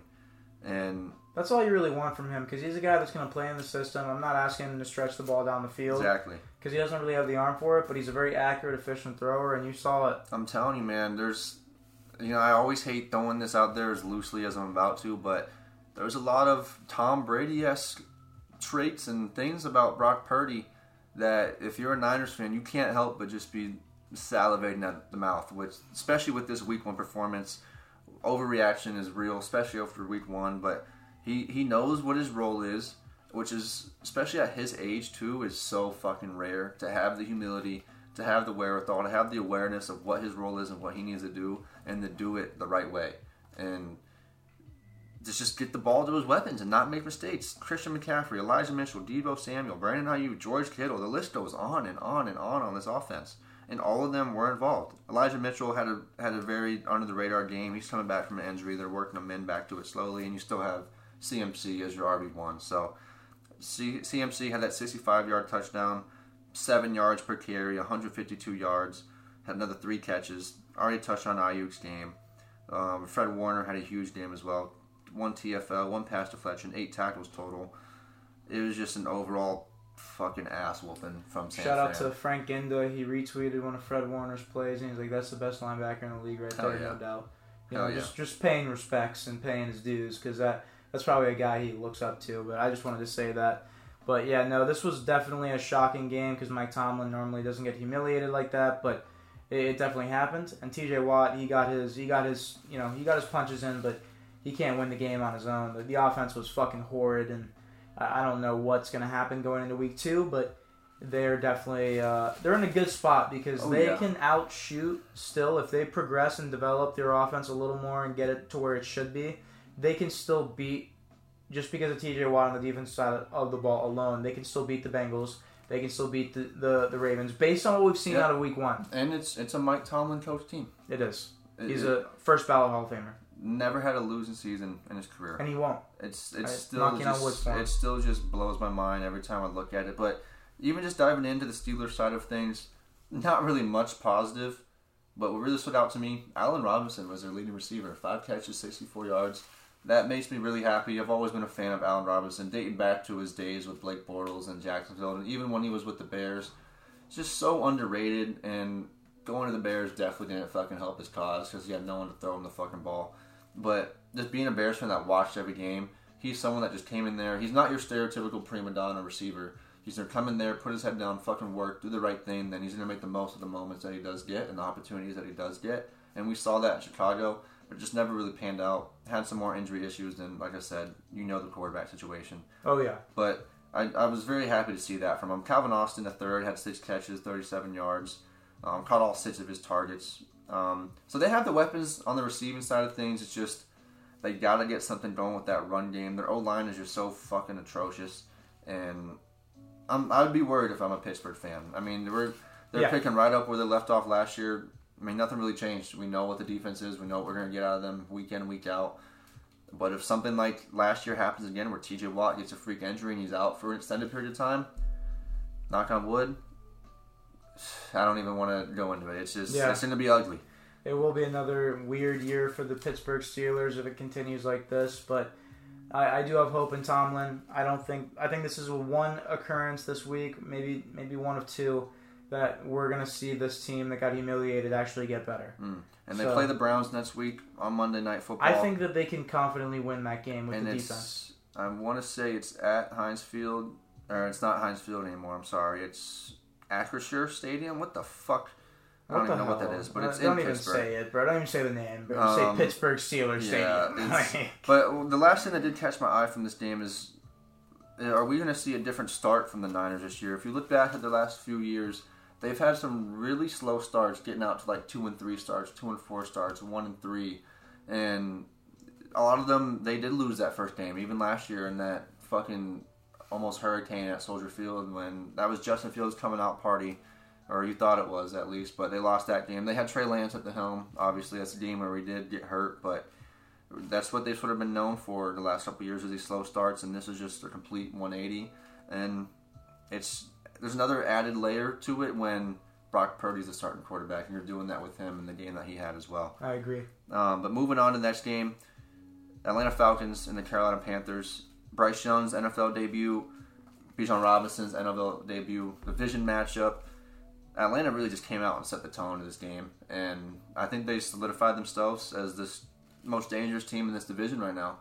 I agree with that. The most complete. They have the most weapons on offense. Their defense is the one question mark. It's been terrible since the Super Bowl loss. Yep. But now it looks like they actually... Arthur Smith, I haven't been too high on the guy, but I think that he's actually gotten some pieces. Because I'm the opposite. I've been high on Arthur Smith ever since he got hired at Atlanta. I just think he's been, at least in his tenure so far, it's been a little lackluster. I didn't really appreciate the Marcus Mariota signing. He obviously quit on his team, but I like the fact that he did put in Desmond Ridder last year, was able to utilize that kind of end portion of the season to kind of get his young quarterback ready. I think he could be a franchise guy for them. In all respects, I've been high on him, Kenny Pickett, and Sam Howell. I don't know who I'm not high on, honestly. But I just want all these guys to succeed. But just genuinely, I think Desmond Ridder has all the weapons around him to succeed. They just need to shore up that O-line, make sure that the running backs are properly utilized so they can save energy, save their bodies, so that they don't, obviously run them into the fucking ground. But I do like what I saw out of Week 1. Both running backs were used. Tyler Algier and Bijan Robinson both had really good games. Bijan's first touchdown was really awesome. I think he's going to be a menace in this league because he's both over 5 yards per carry too, which is very nice, bro. Your quarterback doesn't have to do much. You can play within the system. Doesn't have to really stretch the ball downfield when they're eating the clock. Just to add to that, Ritter's stat line was 15 for 18, 115 yards, 1 touchdown, no picks. Okay, 6.5 yards. It's not okay. That's not going to jump off the page to a lot of people, but if that's a win, that's a win. And it just goes hand in hand with what we're talking about with the running backs and the job that they're doing. They just make it so easy for the quarterback to just play within the system and make the right decisions. And he was sacked 4 times. So, like you said, the O-line is something that they need to address, but just the passing attack in general. I mean, the leading receiver was Kyle Pitts for 44 yards. But I will say this, he was good on completion percentage, and that shows his accuracy is there. They were not giving him a lot of opportunity to throw the ball, but they're not trying to. Exactly. They drafted in the portion of going, okay, we're going to go this way, we're rushing the ball, but they really need to shore up that pass blocking ability. And I think, honestly, as soon as Bijan Robinson gets in the groove, we'll see more pass blocking ability out of their backs so that maybe they can set up some play action for Desmond, open up the playbook for him. But if this is the recipe for them to win games, I firmly believe they should stick to it. Especially in this division. Yeah, oh yeah. But I just don't want people to undermine Desmond Ritter's performance because of his yards. I know that's not good, but a lot of quarterbacks had really bad yardage this weekend, and we'll get into that soon. It just all goes into how you look at the game and if you know ball. I mean, I see that and I'm like, look, I'm not really expecting anything more than that. He's 15 of 18. That was good. Exactly what you're supposed to do. I mean, your quarterback rating was 112. You're playing complementary football to to the game plan, to the scheme, to the system that you're in, and that's exactly what you want, and you won the game. And no turnovers. That's the big thing that I noticed about Desmond Ridder. There was He fumble? He fumbled it, but he recovered it himself. Okay. So technically a turnover, but a recovered turnover, but Yep. he didn't throw a pick, which Nope. was kind of the big headline there. And that's not a shitty secondary. No, it's over not. there in Carolina either. And It really when they're isn't. playing with the ball, they're trying to play the possession ball with the rush attack. They need to have a quarterback that's going to be like a Brock Purdy type guy, not turn the ball over, make Exactly. smart short throws that keep the offense moving. Like I feel like this offense, if it's not built for that big, blast run play, it's built for just trying to attain that first down. That's what the 49ers offense is doing because they're trying to complement their defense. If the Falcons can follow that rushing formula that the 49ers are doing with CMC, and a good running back too, Yep. I think they're going to be able to do something really solid over here in the South. I think it could be dangerous. And this is agree. a team that you might want to actually watch out for. I agree. Later on in the season because they're going to have the stamina because they have the running backs Exactly. and they have a quarterback that they're only allowing to throw 18 times. They know who they are. They know what they are. They know what their strengths are. They know what the weaknesses are, and that's just a foundation for success. And that's the same exact thing that you see in the Detroit Lions. They know what their strengths are. They know what the weaknesses are. They play to those, and they don't let anyone rattle them off or knock them off their pivot in that way. I respect that. And before we go over to the Panther side of the ball, I got to touch on Jesse Bates. Probably had the best defensive. Jordan Whitehead with 3 picks last night's up there. Roquan Smith's game is up there, but he had 10 tackles, 2 pass deflections, and 2 interceptions as well on Bryce Young. And his debut with the Atlanta Falcons after becoming the highest paid safety in NFL history. Worth it. 100% worth it. Showing it. Lived up to the hype. Did you happen to see the video, though, of the Atlanta Falcons mascot diving off the fucking Raptors of the stadium on a suspended cord? No. No? No. You gotta watch that because your anxiety will go through the fucking roof. Is it Mine scary? did. Yeah, I Yeah, mean, for the he's mascot? just... I mean, he's fine. Like, he fucking killed it. He was having a great time. But, like, me watching that, someone who's scared of heights, I was shitting bricks because he was literally standing within the rungs of the Raptors in the stadium with the fucking harness suspended to his gut and just dives off and just swinging through the stadium. Hey, they gave him a beer before that. I would have had to been paid $1 million to do that, and I still would have contemplated it. But takeaway from the Falcons is that their defense could potentially be legit with that. They have a great secondary. Jesse Bates at the back end, and AJ Terrell is one of the most underrated corners in all of football, in my opinion. He's a sleeper. And pick, their front seven's suspect, but Grady Jarrett's still there. Kind of a shell of himself, but he's someone that you know is going to produce. Still had 2 quarterback hits and half a sack in this game, but he's also a veteran presence to have in that locker room. But moving over to the Panthers, I do want to touch on this. They did just sign Tariq Cohen as of like 5 minutes ago, which I'm very happy to see that because he had a very, very tough injury that just sort of kicked him out of the league when he was with the Bears. And he was the definition of a human joystick when he was with the Bears. I don't know if you remember watching any of number 29. Trust Tariq me, Cohen, I remember. and his punt returns and his screens out of the backfield. Tariq Cohen was a fucking great time to watch. Very talented. Very talented, and it was just such a shame to see him go out the way he did, but he did just get signed by Carolina. I really hope nothing but the best for him. And, I mean, that's a backfield with Miles Sanders and Chuba Hubbard, which, I mean, Miles Sanders is an RB1, but he has injury concerns. He's not the most productive, really, when it comes down to it. And it's, everyone knows it's a plug-and-play position, so you never know what can happen. And even if it's just for special teams, man, I'm happy to see that for Tariq Cohen. But, I mean, as far as the Panthers side goes, Hayden Hurst caught a touchdown pass, Bryce Young's first ever touchdown pass, threw the ball into the stands. Did get it back, though, which was good, but once again, Bryce Young, 38 pass attempts in his debut in the NFL. Completed 20 of them, only 3.8 yards for average completion. Yo, what is their offensive play calling? But the fact that he threw it for 38 times, so you got a big sample size, that's great. But, I mean, yeah, it's like you didn't even throw the ball down the field at all. Like, bro, are they just running drag routes right when they snap? Their 2 highest receivers were tight end and running back. So, those are check downs and little flat routes and screens. So He probably had no time in the pocket, bro. Was sacked 2 times. Had, let me calculate real quick because I want to see really how many. 1, 5, had 7 quarterback hits, sacked twice. So, yeah, he was getting pummeled back there. And, hey, man, that's welcome to the NFL, if you will. That's a good opener game for him. But that was the concern too, with his size and not being able to protect him. And right away, hit 7 times, sacked 20 2 completions. more. I'll take that. Yeah, but I mean, once again, some of those throws were good. Some of those throws were really good throws. He did fumble, but then recovered the fumble as well.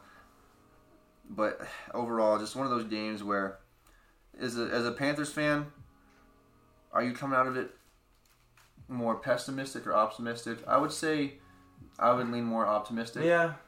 But I didn't watch the game as well, so I can only speak too much. Based on what I'm hearing, I'd be more in the middle. I want to see more out of the defense, but we'll see, obviously. But I do have hope in Bryce Young. He did survive. Obviously, he did survive his first game for anyone who had size concerns about the guy. But I think he will be a legitimate piece for that team for years to come. I hope that they actually develop him properly. Frank Reich, I trust him with quarterbacks. Yeah, he's a great coach. They got the right guy in there to make it happen.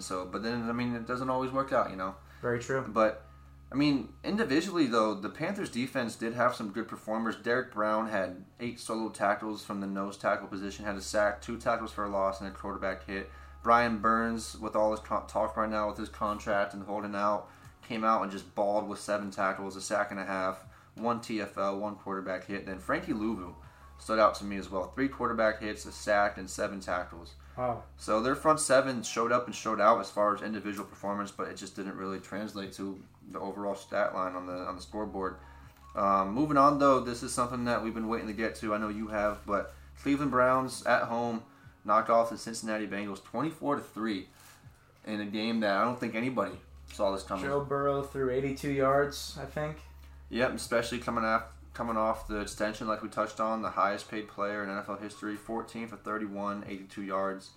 Joe Mixon, only 13 carries, 56 yards. It was terrible. It was a day that you're going to forget if you're a Bengals fan. Yeah. And after Jamar Chase came out saying that the Browns are a bunch of elves too, and they just lost to a bunch of fucking elves.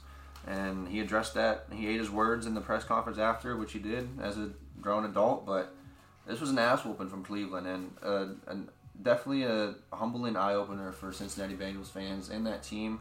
But honestly, I think they'll be just fine. What about you? I think so. I think they're going to be okay. I'm a little worried about Joe Burrow's health. I don't think he's 100%. I'm worried about, we didn't touch up on the T. Higgins chemistry there, about there's not really contract extension talks yet. I think I said earlier he didn't have any targets. I was wrong. He didn't have any catches, but he had 8 targets. Jeez, they're off point. Yeah, that's something that's definitely alarming. So that's the more we dig here, there might be a problem here with Cincinnati this year. They may have dished out too much money, and this is the problem with paying the quarterback sometimes. And I don't want to say the Giants are going to feel this pain, but I think they are. But we'll talk about that when it comes to it. And Logan, if you're listening to this, I am so sorry, man. I know it hurt. Anytime your team loses, it fucking hurts for sure. But this was a loss that, trust me, I felt the same way when the Lions lost 29-0 against the Patriots last year. I feel that pain, bro. But overall, I'm shocked about this game. Joe Burrow got benched with 4 minutes left on the clock. Which they should have done. Yeah, but at the same time, it's like, damn, bro. Yeah, that just really puts it into perspective how bad this game was. Yeah, and you're right. You're going to forget this game with a blink of an eye, but I also got to shout out Nick Chubb. I got to shout out that Cleveland Browns defense. Myles Garrett had a great game. Jim Schwartz, new defensive coordinator, first game with the Browns, came up with one of the most masterful game plans that you'll see, and who knows, everybody else in the league is going to be taking notes from this performance from that Browns defense, and who knows what might translate from it. And I think that we do have to talk about, obviously, Cincinnati's defense looks like they do not have what they used to. Yeah. And they didn't have, they had the pieces. They didn't have a full sound defense. It was a bend, don't break. But, losing Jesse Bates, even Eli Apple, losing some of those chemistry pieces, that really did hurt. There's no superstar individual on that defense anymore. There's no continuity. And if you don't have that, you got to have something like Detroit. Well, obviously, Aiden Hutchinson is an emergent superstar, but there's really nobody that's going out there and making differences on a play-to-play basis like a Chris Jones or Aaron Donald or a T.J. Watt, Myles Garrett. They don't have that main superstar piece on that defense to where you can rely on them to make plays when you need them the most. There's, like you said, there's no continuity between them. And if you don't have the perfect scheme with everybody bought in, doing the right thing, it's going to be hard to see a lot of success and see a lot of progress out of that defense. And that is something that, like you said, the more we dig deeper into it, the more we sort of have some concerns for this team.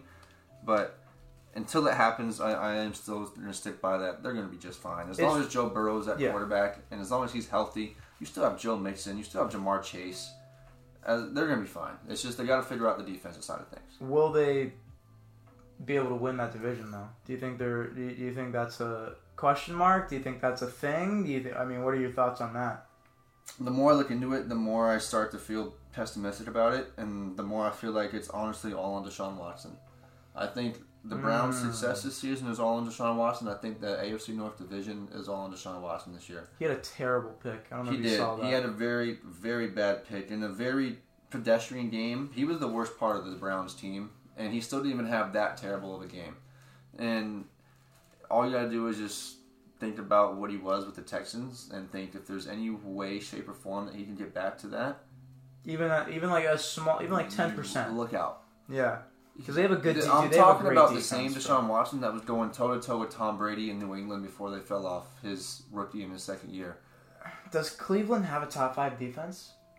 I think I can safely say I think I could say yes. On paper, I've been saying they have for years. It just hasn't been panning out. Yeah. But with Jim Schwartz and the way they're solidifying that secondary with Grant Delpit, Denzel Ward, Greg Newsome.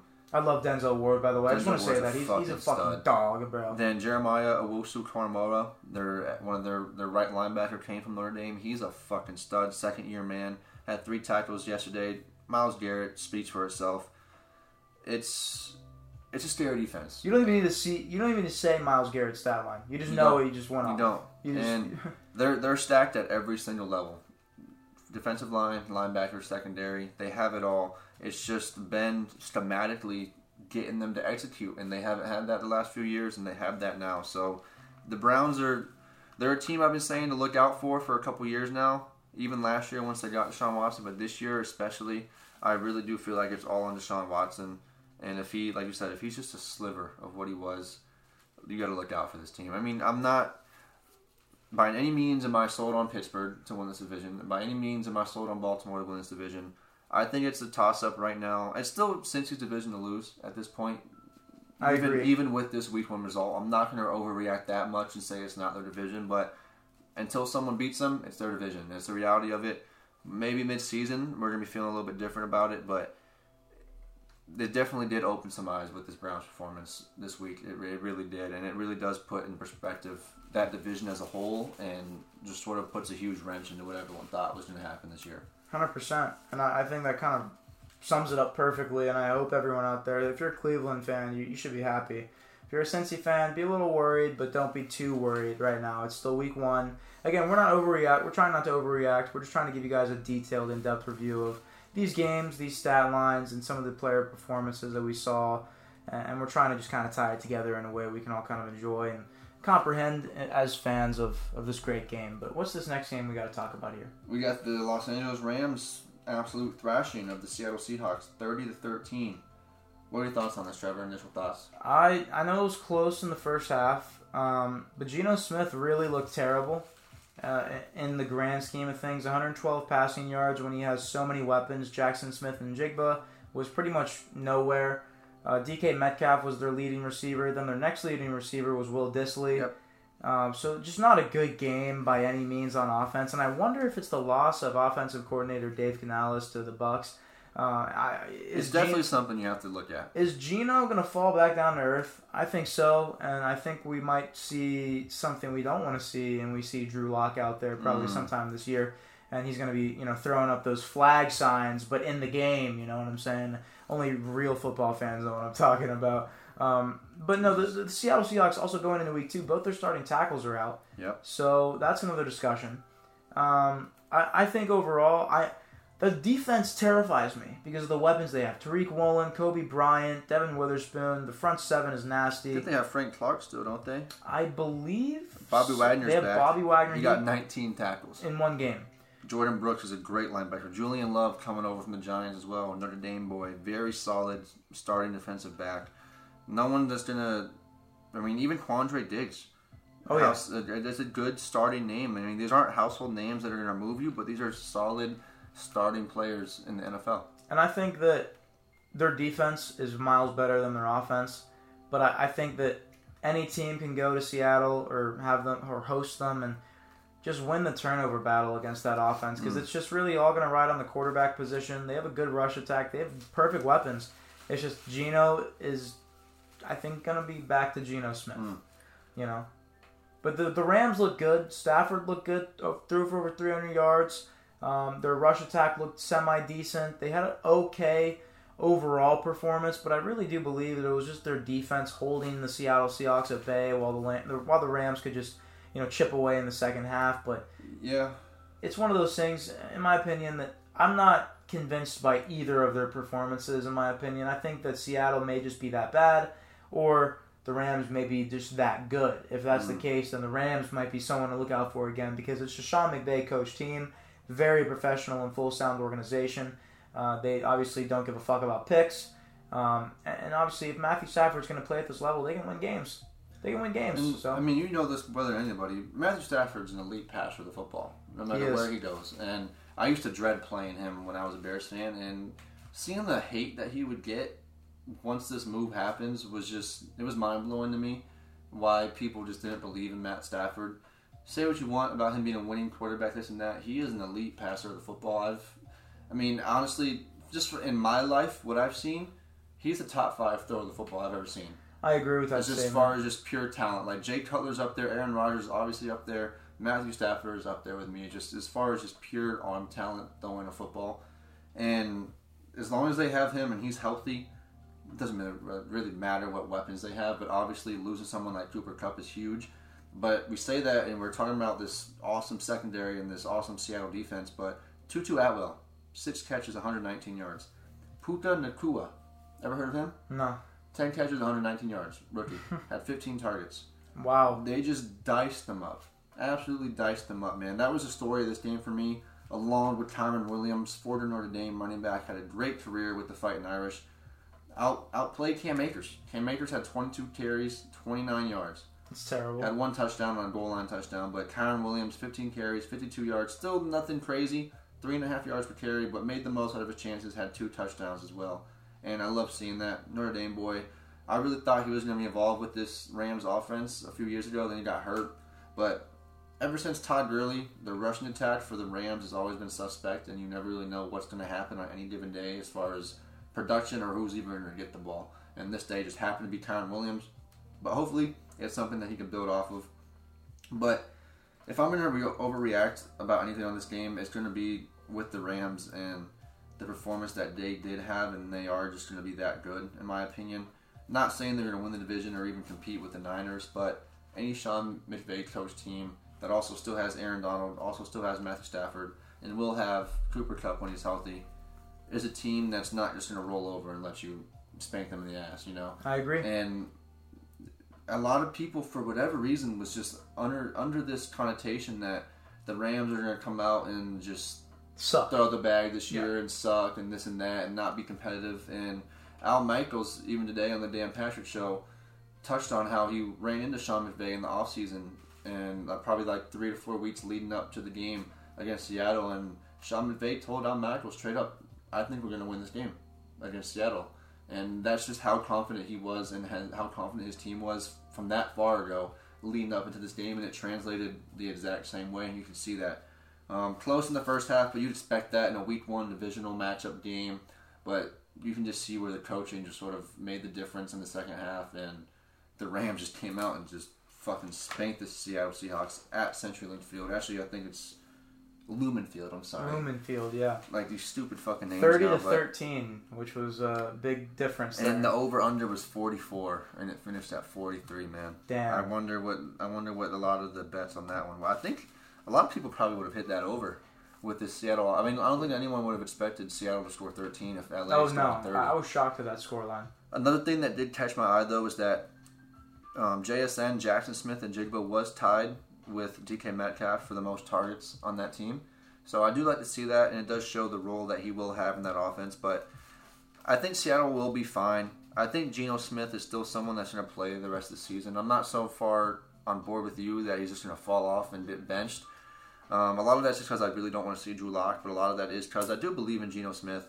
He paid his dues. He's been through it all, like a Ryan Fitzpatrick type career. And I think he's going to sort of have the same type of career, and he's going to have his moments with his teams, But I think that this is still a prolific offense on the Seattle side. They got weapons all over the place. Kenneth Walker, Zach Charbonnet, DK Metcalf, Jackson Smith-Njigba, Tyler Lockett's getting up there in age, but he's still a very good receiver, especially someone that you want to have at number 2. If Geno Smith throws for less than 150 yards again next week, will you say that again? No. Because he's absent both his starting tackles, going against a prolifically young defensive line. This is the worst possible game he could be walking into at Ford Field. We'll see. I know he has great receivers. A lot of it depends on this game script. Like if it's something where like a Pat Mahomes type game where the receivers are just dropping passes and he's getting sacked, not having time, that's not all attributed to himself.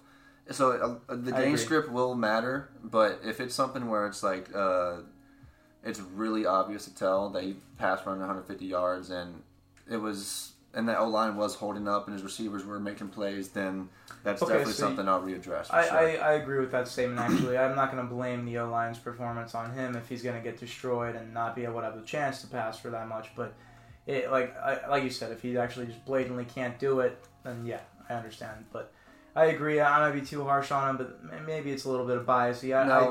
We come week 3 and they play the Panthers at home, and if it's the same result after we just saw what Desmond Ridder did, obviously we touch on the yards, but 15 for 18. If Geno Smith can't do better than that with better yards, then that's something then I'll really, really have to be concerned. We'll have to break that down. Yes, 100%. Moving on to the next one, Las Vegas Raiders and the Denver Broncos. Raiders pulling away with a 17-16 victory. I know you said this is something that we wanted to touch on, officiating-wise, but also Will Lutz did miss an extra point that would have had this game tied at 17, so the Broncos do have that to fall on as to why they lost that game. They can make as many excuses as they want, but Will Lutz has got to make that extra point, man. I'm going to say this. Russell Wilson looked really solid. He had a really nice mobility in the pocket. He had solid throws on the run. I think the offense overall looked better than it did last year. They just obviously couldn't win the close game. The Raiders, Jimmy G looked really solid. I saw him run too many times. But Jacoby Myers had a good game. Jacoby Myers balled out, man. Another guy that I saw that actually did pretty well was, what was his name?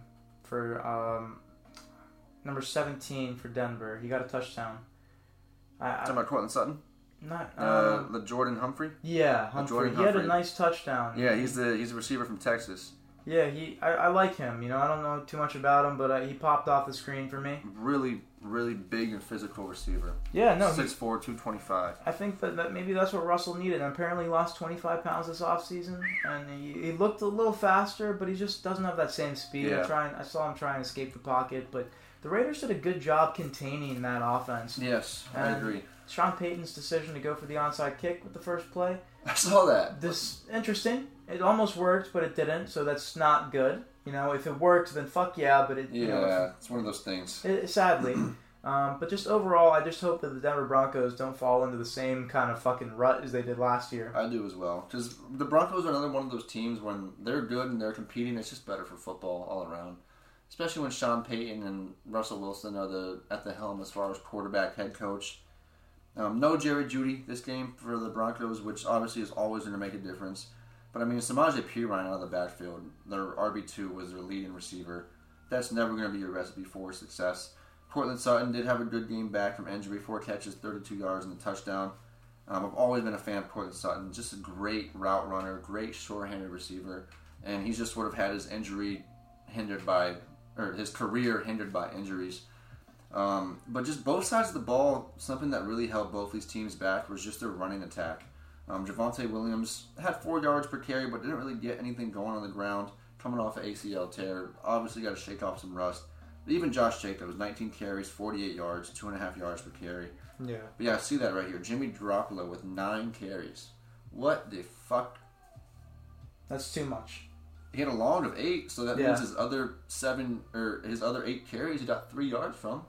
Fuck yeah, dude. Yeah, there you go, Jimmy. But yeah, overall, Jacoby Myers is what stood out the most for me this game. fucking balled out, had like 30 plus fucking fantasy points, and it's good for him because this is his first game in a new team. He was, I mean, borderline wide receiver 1 for the Patriots just because of lack of better talent around him. But he was very solid and very good for them and consistent I for agree. them. And what we know has been just an up and down quarterback play ever since Brady left, which has been suspected. Who knows? We're getting into that Patriots game shortly. Matt Jones actually looked really good against that Philly defense. Just had a really slow start. But Jacoby Myers came in here playing that wide receiver 2 to a Devontae Adams. He's going to be a lot open. He's going to be open a lot more of the time. He's going to have a lot more space. Devontae Adams is obviously going to be drawing all that extra attention. I agree. And this was our first time seeing Jacoby Myers in that role, and we were not disappointed at all. No. At least Raiders fans especially were not disappointed. And I think he's going to have a sneaky 1,000-yard season. He might. I mean, With Jimmy G, he's a winner. With Jimmy G, you never know. He's not anyone that's always going to throw for 4,500, 4,600 yards. But if for whatever reason he does surpass the 4,000, which I still think he will, I mean, with Devontae Adams, Austin Hooper, even fucking Hunter Renfrow, Jacoby Myers, it's going to be hard not to pass the ball around and get get yards from we'll that. Get money too. Yeah, honestly. But, I mean, other than that, nothing really caught my eye much from this game. What was that that officiating that you were talking about? That Just towards the end of the game, like pretty much like the drive that led to the go-ahead touchdown, there was like fucking 6 penalties on that, like inside the 5 for the Raiders against the Denver Broncos, and it just kind of saved the game for them. It was a rough officiating game.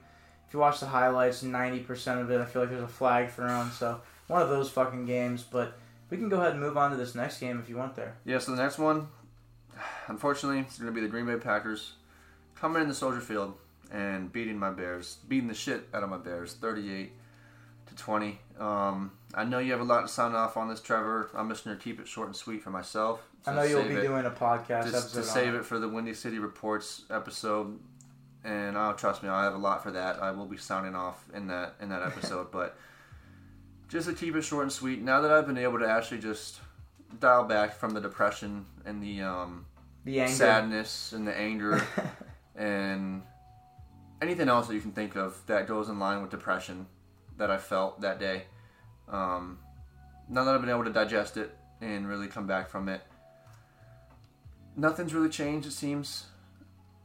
And there's the only 2 bright spots was our rookie running back and Yannick Ngakoue. That's it. I'll keep it at that, and I'll hand it off to you, Trevor. I know you'll definitely have a more in-depth review and discussion on that in your solo series, Windy City Reports, but I really do believe that there is upside still. I do. I do as well. I do. As negative as I am. I wouldn't lose faith yet because you also have to give props to Matt LaFleur. He's a very good coach. The Packers have a very full sound defense with a very good arsenal of running backs. So that's always a problem. It always will be a problem as long as the Packers It was exist. one of those games where our weaknesses are the Packers' strengths, and that's pretty much it. We don't even have any strengths right now that really combat against the Packers' weaknesses, but the Packers' front 7 is their strength. Our offensive line is our weakness. Our front 7 is our weakness. The Packers' O-line is their strength.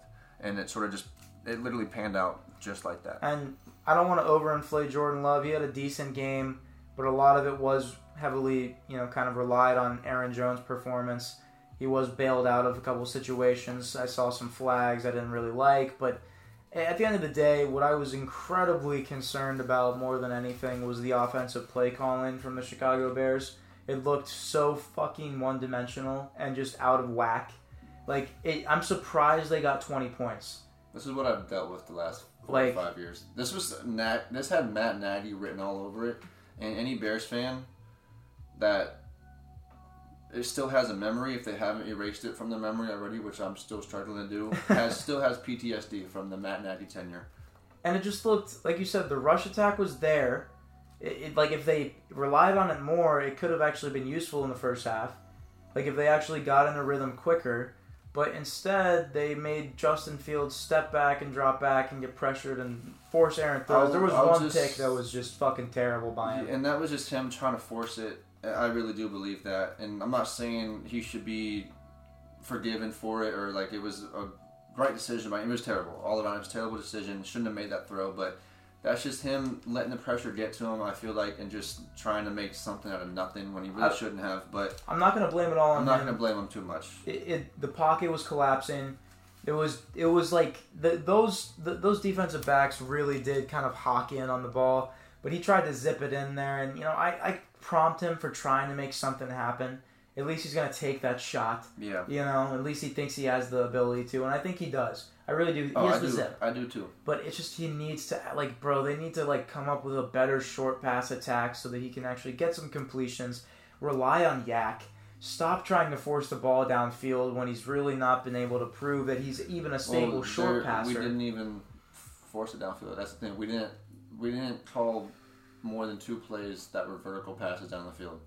Wow. The only one that was more than 15 yards through the air was a bootleg roll out to the right where it was actually his best play of the game, Justin Fields, and it was right to DJ Moore for like a 20-yard gain.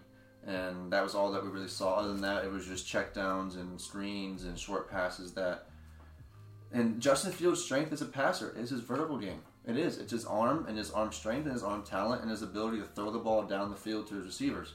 It's not making reads and making intermediate and short throws. It really isn't. And I say that, but he did have a couple plays, especially early on, where you saw some growth and progression from him because he dropped back, he looked to his right, made his first read, wasn't there, looked to his left, in the middle field, second read, wasn't there. Then you see him look all the way back to the left and throw it to his check down and his tight end or his running back in the flat. And that's exactly what you wanted to see out of him. And I saw that in the first drive. I'm like, wow, okay, this is perfect. Like, this is what we wanted. We're not moving it down the field, but now there were some plays where there was receivers down the field that were open, and Fields didn't miss the read, or I don't think he was just confident enough to make the throw. But without being said, he still is making progress, and the things that we wanted him to work on as a quarterback is just trying to read the defense and go through his reads before just tucking the ball and running it or just throwing it down, So that there was some progress with that, but there was also some moments where, like, fuck, is he really making... He took a couple steps forward and then would take a couple steps back, to put it shortly. But just to give you an idea of the play calling and how the rest of the game was, the first drive, we were moving. Positive gain after positive gain. Made it to midfield, a little bit past midfield in the Packers territory. Okay, the 3rd and short, 3rd and 1. We motion Cole Kmet over, direct snap to Cole Kmet for a little sneak, goes nowhere. The Packers all over it. Then we go for it on 4th and inches, midfield, first drive of the season, first game against Green Bay, coming into Soldier Field without Aaron Rodgers. All the optimism, all the speculation, everything that went into this game, this moment, was unlike anything we've ever seen before. And this is one of the biggest calls to set the entire tone for this game. And we line up for a QB sneak. Justin Fields is lined up. Obviously, traditionally, the running back is supposed to be lined up right behind the quarterback. Khalil Herbert was about 3 yards shifted to the left. What that does is alert the defense that this is going to be a QB sneak. So we go for a QB sneak. There is absolutely no push from the offensive line whatsoever, and Justin Fields gets stood up. And we call a tight end sneak and a quarterback sneak on 2 1-yard distances and just turn the ball over on downs, and that just sets the whole tone for the rest of the game. And we just never come back from it because we would run the ball on first down, probably get 1 yard, then do a screen on second down, incomplete or a loss of yards. Then Justin Fields just has to just sit back there and get teed off on, like a sit and duck from that defensive line. Like, how do they expect to win any games, bro? When Aaron Jones is going off, when the defense of the Packers is actually showing out, how do they expect to, they need to get something going. Like, some aspect of their offense has to get in rhythm. That's just my opinion. The hardest pill to swallow about it is that we couldn't even see what all the changes and what all the pieces that we brought in could do for us. DJ Moore had 2 targets. Chase Claypool had 2 targets, no catches. Tremaine Edmonds didn't. He was involved. TJ Edwards was involved. They both had some tackles, but we didn't really see anything defensively that put them in advantageous positions. Yeah. And you just saw all over the place. There was a lack of communication on the defense. There's wide open receiver after wide open receiver. The Packers completed 5 3rd and 10 or longer completions for 15 or 20 yards or more. Wow. That should not be happening. No. Especially with Jordan Love. And it wasn't even... All credit to Jordan Love. He balled out. He outplayed Justin Fields. And I'm going to give him his credit where it's due. He had some bright spots, but he also had some really low spots. But all 5 of those 3rd and long plays I was telling you about, those are all to wide open receivers. it's not like Jordan Love had to go above and beyond and make a play to get that first down. He just had to stay in the pocket with no pass rush and just make an easy throw to a wide open receiver sitting in an empty spot of his own. And that's all he did. You would hope anyone could do that. Exactly. And just all it was that the Packers coaching staff just came out there and they were playing chess, and the Bears coaching staff was playing checkers, and they just got outshined and outperformed and outclassed in every single fucking facet of the game imaginable.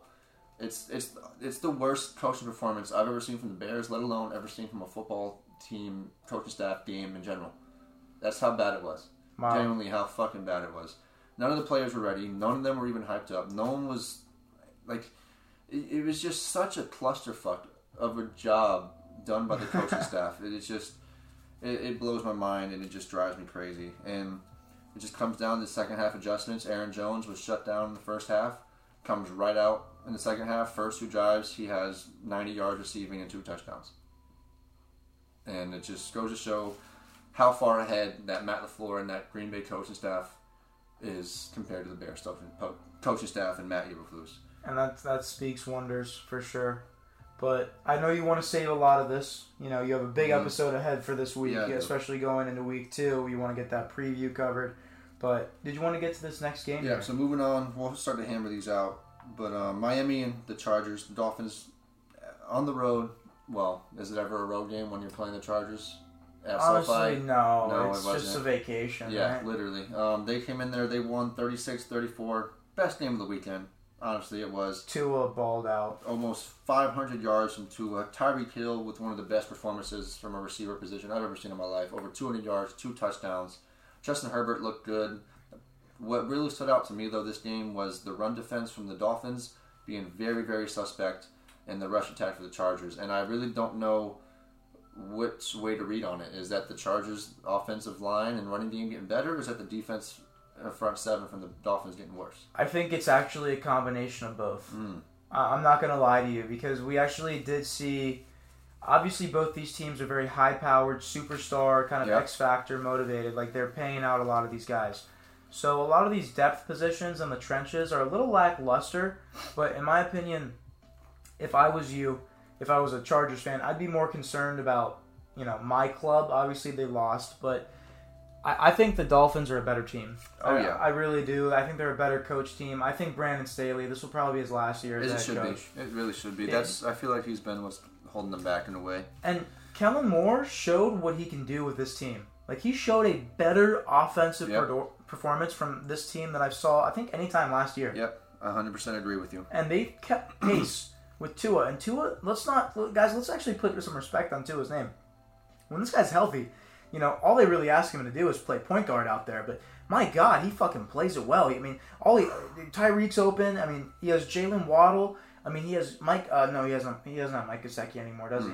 But they always have something, you know, kind of schemed up. And Mike McDaniel, a guy off that Shanahan tree from San Fran, kind of took the notes, took the whole fucking playbook. He's a genius. Yeah, he is an offensive guru.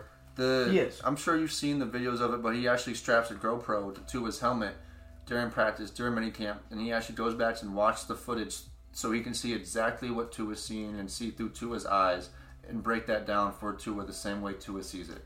And that just adds a whole nother element to that quarterback and head coach relationship and working with him on that than I've ever seen before. But it also shows how offensive minded and how offensive oriented this club is. And how creative they are too. Very true. And you see that with Shanahan in the 49ers, how creative that club is. And I'm so excited to see D'Amico Ryan kind of show that creativity, you know, kind of with that defensive mindset. Right. You know, with the Texans, he's going to have to, you know, kind of start from scratch, obviously. It's going to be a while. But I think he has a good cushion and security with that club. But going back to the Dolphins and the Chargers game, very, very high contested game. Like you said, probably game of the weekend. Yeah. You know, biased opinion, me is going to say the Lions game because Jared Goff and Patrick Mahomes. Of course. Yeah, I think that's a legit understandable. Like, not even a rivalry, but Patrick Mahomes has to beat him once, right? Yeah. I mean, one time. Yeah. Another guy that's undefeated against Patrick Mahomes is Jacoby Brissett. Oh, wow. A little that's a nugget I didn't know. I didn't know either till today.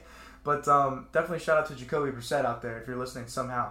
But, you know, definitely shout out to both these teams. Over 30 points. That's an accomplishment. Yep. Both quarterbacks balled out.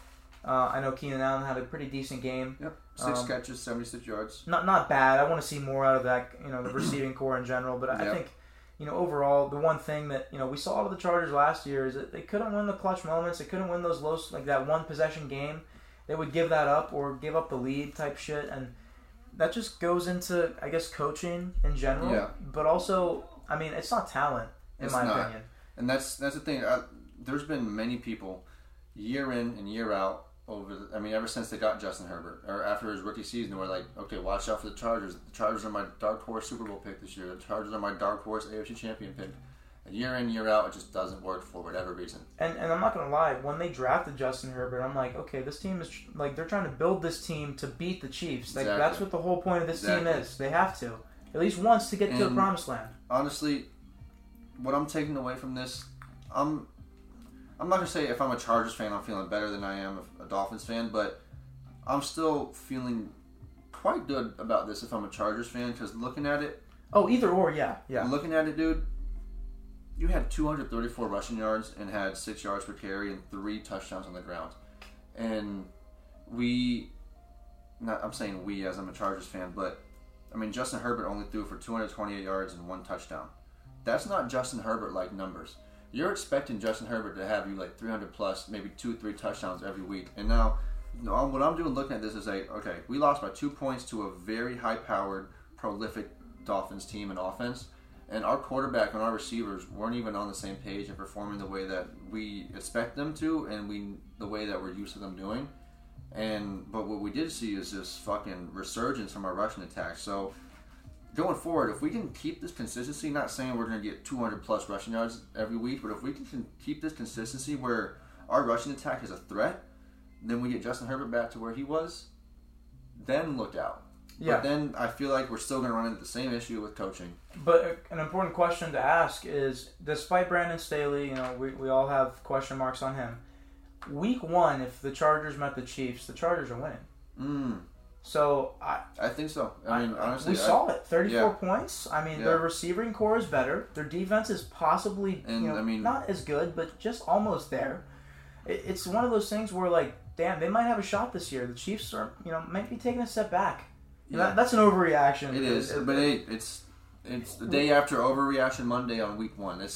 We're able to do this at this time. We're allowed to. 100%. The national media is doing this. Why can't we? Exactly. But let's get into this next game. I think overall, if you watch this game, you definitely got a gem. But 100%. Next game, we got the Philadelphia Eagles going into Foxborough for Tom Brady's, I guess, homecoming, or just Tom Brady was there ringing the bell. It was all tailored towards Tom Brady. Yeah. And they beat the Patriots 25-20. But honestly, I'm feeling a lot better as a Patriots fan than I am an Eagles fan coming after this game. The Eagles were up 16-0 at first, I believe. The Patriots had a very, very slow start, similar to the way the Bucs did in the Vikings game. Facts. But the defense showed up, and they really neutralized and shut down Jalen Hurts. I'm going to pull it up real quick, but I mean, like I said, they're up 16-0 at halftime. I'm sorry, 16-0 going into the second quarter. Then the Patriots get 14 back in the second quarter, make it 16-14 going into halftime. But Jalen Hurts didn't really do much at all this game. Only 22 for 33, 170 yards and 1 touchdown. Not Jalen Hurts-like. And, I mean, that's what it is, though, is very New England Patriot defense and Bill Belichick-like. Taking your best thing, the thing that you're best at, and just saying, nope, not today, and you're going to have to beat us some other way. Which, shout out to the Eagles. Very well-coached team. Just in the Super Bowl, coming off NFC Championship. Sometimes people expect some woes, maybe a little hangover. Yeah. Almost saw it, but we didn't. Okay. Because we have some dogs on that team. We have a coaching staff, and this is what separates the good teams, or the best teams from the good teams, or the better from the good. You know what I'm saying? And shout out to Mama and Pops. They're massive Eagles fans. They got to see this win. You said it perfectly, though. They were nearly about to give this game away. And we did see Jalen Hurts get held, but we also did see that New England defense in action. But we also saw not only at first the Eagles defense in action, but Mac Jones kind of start off slow. Yep. But I really am a little concerned overall with both of these teams' passing offense right now. And I think it kind of relates to maybe continuity with the O-line on both sides, both teams. But I don't know what the pressures were like, but I just think this was a kind of a gritty game. Bill Belichick's a defensive genius, and Nick Sirianni's a new young gun, and this was a perfect example of it. And I thought this was a good game on paper. Yeah, I agree with you. Jalen Hurts was sacked 3 times. Mac Jones was sacked twice. The Patriots defense got 5 more quarterback hits on Jalen Hurts than the Eagles defense got 7 more hits on Mac Jones. But honestly, man, Mac Jones looked better than Jalen Hurts' game. 316 yards, 3 touchdowns, 1 pick. But what stood out to me was just the fucking lack of rushing attack from both teams. And is that going to be a question mark going forward? Do you think? More so for the Eagles than the Patriots. Because the Eagles' expectations are higher. That and because they don't really have a main guy. DeAndre Swift only had 1 carry for 3 yards. What is that? 1 catch for no yards. What is that? I don't know if there was an injury concern or what, but Kenneth Gainwell was their leading rusher with 14 carries, 54 yards. So that, if I'm an Eagles fan, like I said, I'm feeling a lot worse about this game than I am a Patriots fan. Because nobody was expecting this from the Patriots. They were just expecting the Patriots to show up, compete, which, at the end of the day, they did, but they still exceeded some expectations in a way. I agree. Especially Mac Jones. But, the Patriots' rushing attack was even worse than the Eagles was on Sunday. But going forward, I think it's more of a concern from the Eagles, like you said, based off the expectations, based off what everybody's looking for with the Eagles this year. Yeah. And if they're not able to figure that out, when it comes down to it in the playoffs, end of the season, and they're fighting with the Cowboys for that number 1 spot in that division, they're going to have to get that in line. Especially with that Cowboys defense. I agree. And someone like the Patriots, they got Ramondre Stevenson, they got Ezekiel Elliott, they got some workhorses at that running back position, and as long as Bill Belichick's at the helm, I'll be fine with whatever they put on field. Exactly. Yeah. So, and I think Bill O'Brien is back as offensive coordinator for them, and we saw that pan out to some positives for them. And bullet Bill O'Brien. Yes, sir. And I think a lot of this game was just playing from behind with game script, and that's why I sort of took away from the run game. But Ramondre Stevenson really couldn't get anything going when he was getting his touches. But that is a good Eagles defense, though. Above average. I shouldn't say. No, that's the top 3 front 7. Yeah, that is top 3. But they didn't play like it. Yes, Jalen Carter balled out. That was probably my biggest takeaway from the Eagles, set aside from Jalen Hurts. Let me find it. I just had it in front of me. But allowing Mac Jones to have a hat trick of touchdowns, that's saying something. Oh, okay, here it is. Jalen Carter only had 1 tackle, but he had a sack. That was his only tackle, and a tackle for a loss. I'm not really sure how that works out. It said he had 1 tackle, but so is a sack a tackle for a loss? I think a sack is, yeah, I think that's just one. I don't know if it still counts, but yeah, he has a sack, tackle for a loss, and another QB hit. I think he had 6. It was either 6 or 8 QB pressures as a rookie. Wow. There's a lot of attention to go to on that defensive line with Nakobe Dean, with Derek Barnett, with I can't even think. Hassan Reddick was their by far their best player last year on the defensive side of things. Brandon Graham, Fletcher Cox. There's just names all over that front 7 that they got to put attention to. And Jalen Carter's just a fucking athletic specimen, freak of nature type of athlete. Next to veteran dogs. Exactly. So that's something that did stand out to me. Their secondary looked great. Darius Slay was fucking balling. Had a 70-yard pick 6 and had a pass breakup, which was one of the craziest plays I've ever seen from a defensive back. He got beat on his route, got turned into the midfield. The receiver was still running a fly outside the numbers. He came all the way back with a curve and was able to deflect it without even really turning his head to the ball. That was something I've never seen anything like that. But overall, yeah, like I said, just Patriots, you got to be looking a little bit better coming out of this game than the Eagles are. I agree. Makes sense. I agree with that. And I think this is the more shocking... Actually, no, not the most shocking game because we haven't talked about the Jets yet. But this is something I think I want to take helm on, if you don't mind. The Giants and the Dallas Cowboys played at MetLife on Sunday Night Football. And this was a game, everyone was like, okay, this is going to be a very highly contested game, competitive. Dayball is not going to go in there and get shat on at home. No way. And I get off work, right? I come home, it's like, 10:45, nearly 11. And Logan, he's watching the game in his room, and he's like, you see this, bro? And he shows me his phone, and I see, I think the score was like 33-0 at the time. And I'm like, what? This was shocking. I did not expect such a because me and Logan even talked about this. The USFL Birmingham Stallions would have beat the Giants that game. Like that with Magoo at quarterback and Deion Kane just running fucking verts every play, they would have probably beat the not probably. They would have. Yeah. They would, bro. 40-0. First of all, shout out to Brandon Aubrey and Cavante Turpin, two USFL guys I already Both talked. Stallions. Both. Well, actually, one of them signed. One was a general. That's right. 2022 MVP of the league. Turpin, yeah. Brandon Aubrey, I mean, we always talk about him on the show. He's actually a fantasy kicker for both of us in some leagues. Sir. Notre Dame guy, USL Championship League soccer player, turned USFL Birmingham Stallion, two-time USFL champion, and now starting for the Dallas Cowboys. Missed one, but then redeemed himself, in my opinion. Just the jitters, got it out of his system. He did. And then he kind of nailed the rest of his opportunities. And Cavante Turpin with his first career NFL touchdown, fucking awesome. But just overall, Dallas's defense looks disgusting. I'm going to say that. Probably the best defense in the league after week one. Yes, 100%. And their offense didn't have to do anything. Their defense almost put up as many points in fantasy as they did against the Giants. Their defense put up 37 points in fantasy. So if you have the Dallas Cowboys defense, you probably want some money on fantasy this weekend. And a bad beat for fantasy, though, for me, coming out of this game was Brandon Cooks. I was playing, and now our league, actually, Colby, had the Giants defense, and they didn't do shit for him. They actually lost him some points, I think, which worked out in my favor, obviously. But I needed Brandon Cooks to get 5 points. First quarter, he already has 4.5 points. Okay. 2 catches, 40-some yards. I'm like, great, this is fucking awesome. I'm definitely winning this game. Then everything just goes the way it did. The game script just completely flips. Bro, before the Cowboys scored the first offensive touchdown, it was already 26-0. Their first points from the offense was 26-0. So we saw nothing from their offense in essence, bro. Yeah, and by the time that happens, Brandon Cooks is already out of the game script. They're not passing anymore. They're just running it. So that was my bad beat from this game. But, I mean, other than just wow, I really don't have anything else to describe it. I don't think we can. I think we'll leave it at that because that's a game that everyone kind of wants to forget, except Cowboys fans. But, yeah, no, it was historically awful. Daniel Jones looked really rough. But overall, the O-line for the Giants looked terrible. There was no way him or Saquon was going to do anything in this game. They looked really uncoordinated.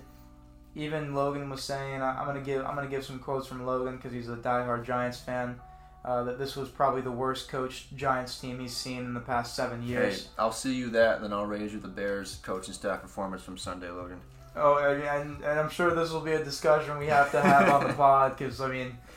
Battle of whose coaching staff was worse, bro. Who wants to do that? No one wants to do it, but we might have to. We might have to for the content. Yeah, we might have to. For the sake of our souls for the sake of the clubs, because there's some bright spots on both teams. It's just they need to come together and actually play as one. I'll tell you one thing, bro. John Michael Schmitz Jr., the guard, I think, the center. Yeah. Oh my God, bad. That was a performance to forget. I hate shitting on players, but dude, he was just getting ragdolled by one arm from defenders, just making mistakes and It looks like the O-line just woke up. That was hard to watch.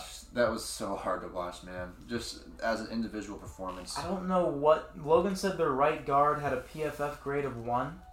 I believe it. No, like dead ass. Like it's I don't know what happened there, but.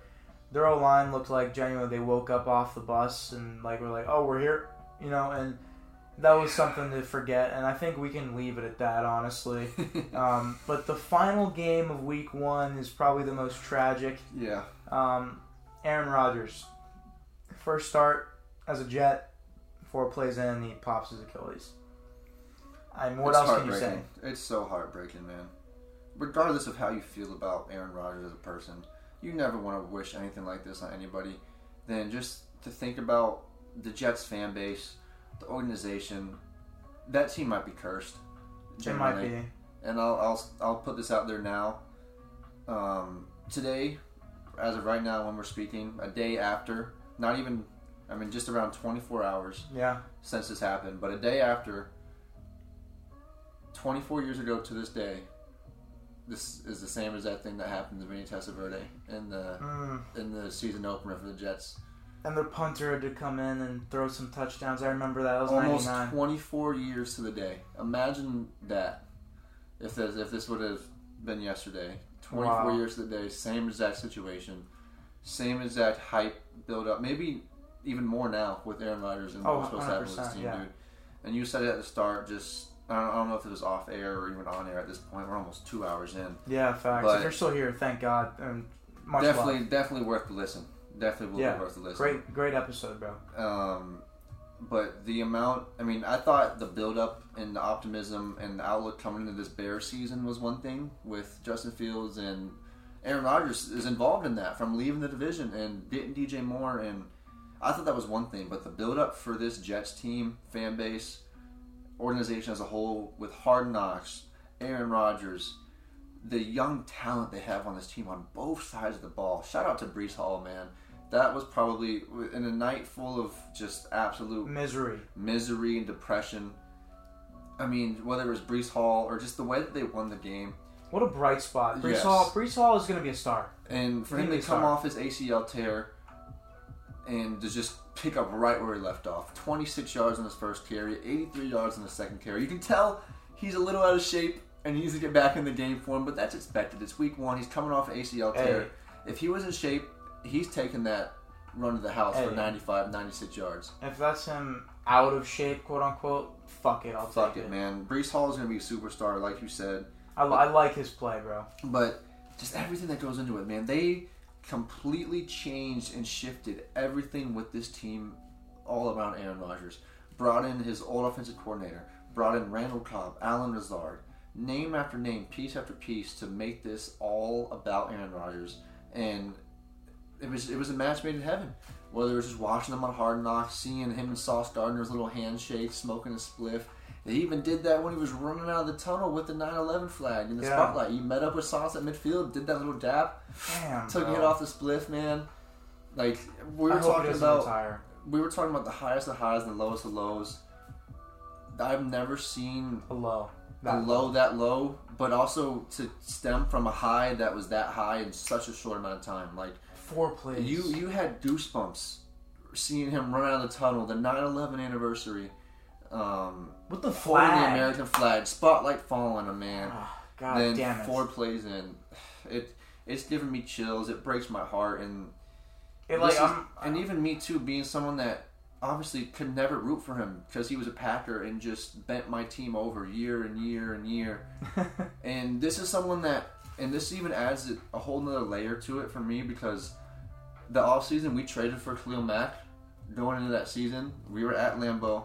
Sunday night game, week 1. We were up 17-0 at halftime, just obliterating the Packers. We knocked Aaron Rodgers out of the game. He gets carted off the field in the second quarter.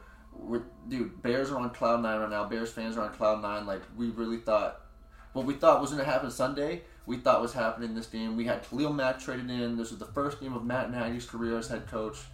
We're up 17-0 on the Packers at Lambeau. Sunday night game. Aaron Rodgers gets stretchered off. What happens? He comes back in the second half. We get out to a 20-0 lead early on in the third quarter, kick a field goal. He throws 4 touchdowns in the second half and ends up winning that game and just crushes the hopes and dreams of every single Bears fan in the entire world. And I was hoping for nothing more than that last night. I really was, but turns out it wasn't the case. You could tell right away. And the way that he was able to just masked his emotions and his pain and everything in that moment. You could just tell he knew.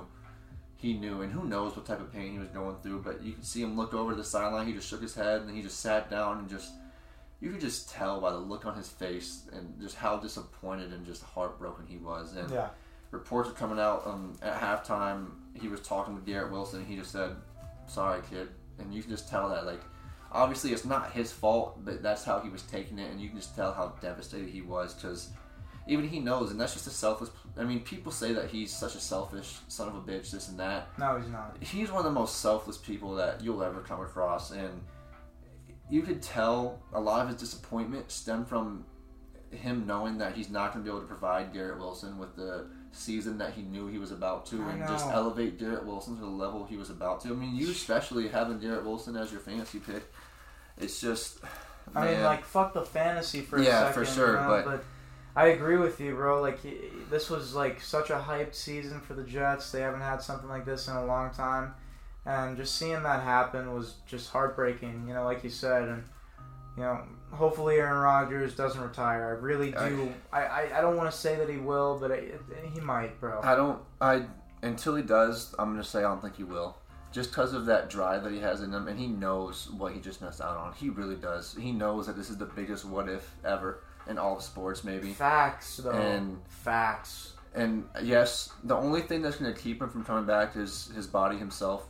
Recovering from an Achilles tear when you're 3 months away from turning 40, and it's a year-long recovery, the odds are stacked against him. Yeah. But if, for whatever reason, he's able to play again, he's going to. Mind, body, spirit. Bro. And if anybody's going to embody that, it's fucking Aaron Rodgers. Literally. Like the guy that took a P40 to elevate his game, fucking ayahuasca, 2 MVPs. I mean, the guy's a legend. 4 MVPs. Back-to-back MVPs, but 4 total MVPs. Excuse me. 4 MVPs total. Yeah. But the dude's just a walking embodiment of football. He's the definition of football. The most talented passer at the ball I've ever seen in my life. Yeah. I mean, that goes without saying. And I don't care who you throw out there. Even old heads, with no disrespect, are saying the only second that comes close to him is Dan Marino.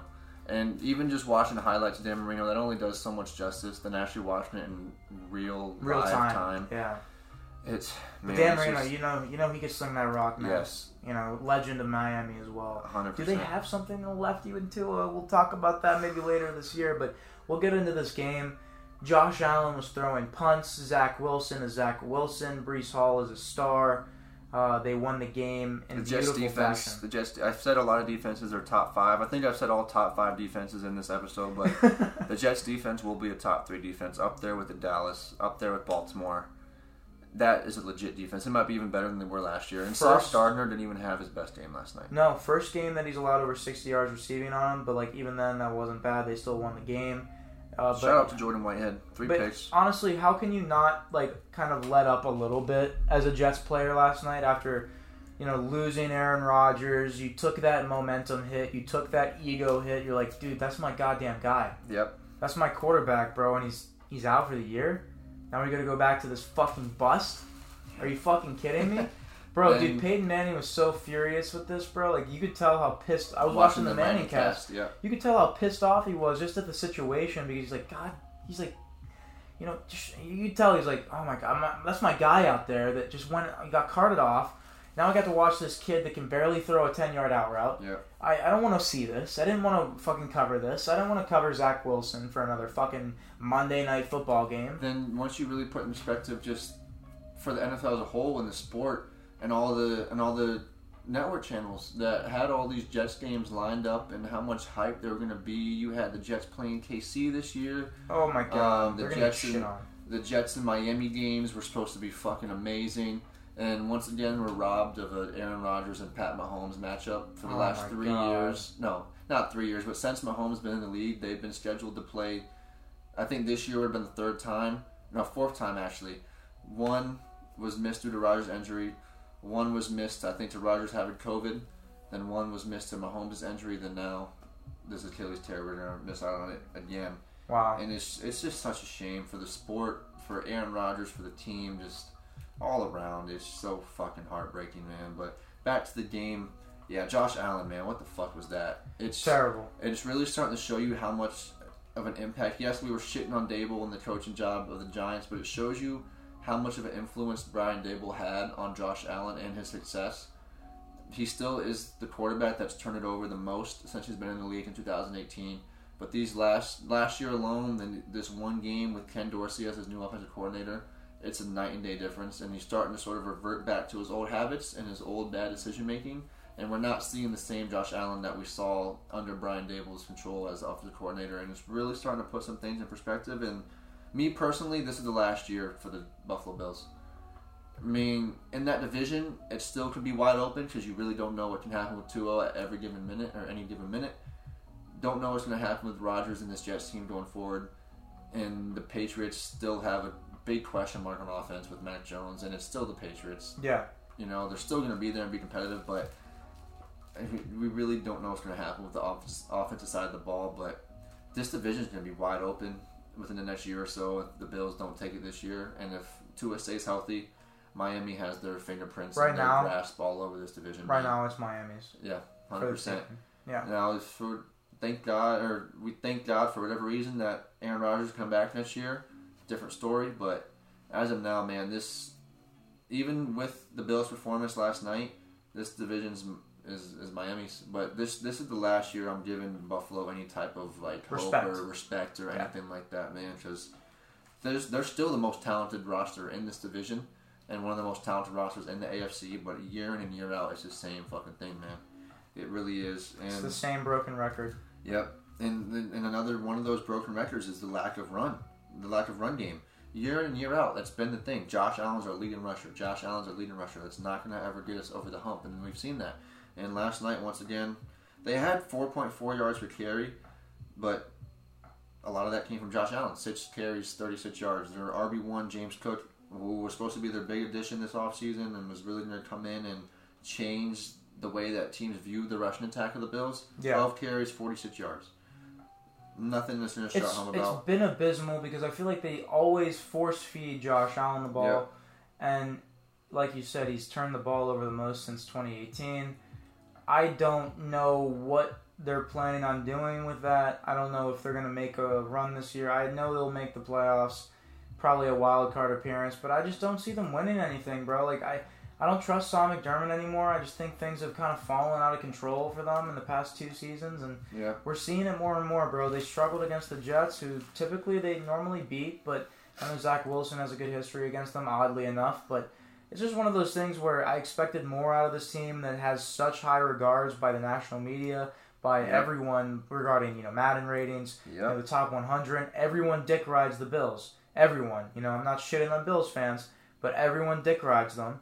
And they're never really that good when it comes down to don't get me wrong, that one game against Patrick Mahomes with 13 seconds or 12 seconds. That was one of the best things I've ever laid. That was a spectacle. I mean, that was a masterpiece. If you didn't go insane in your living room, I don't know what you are.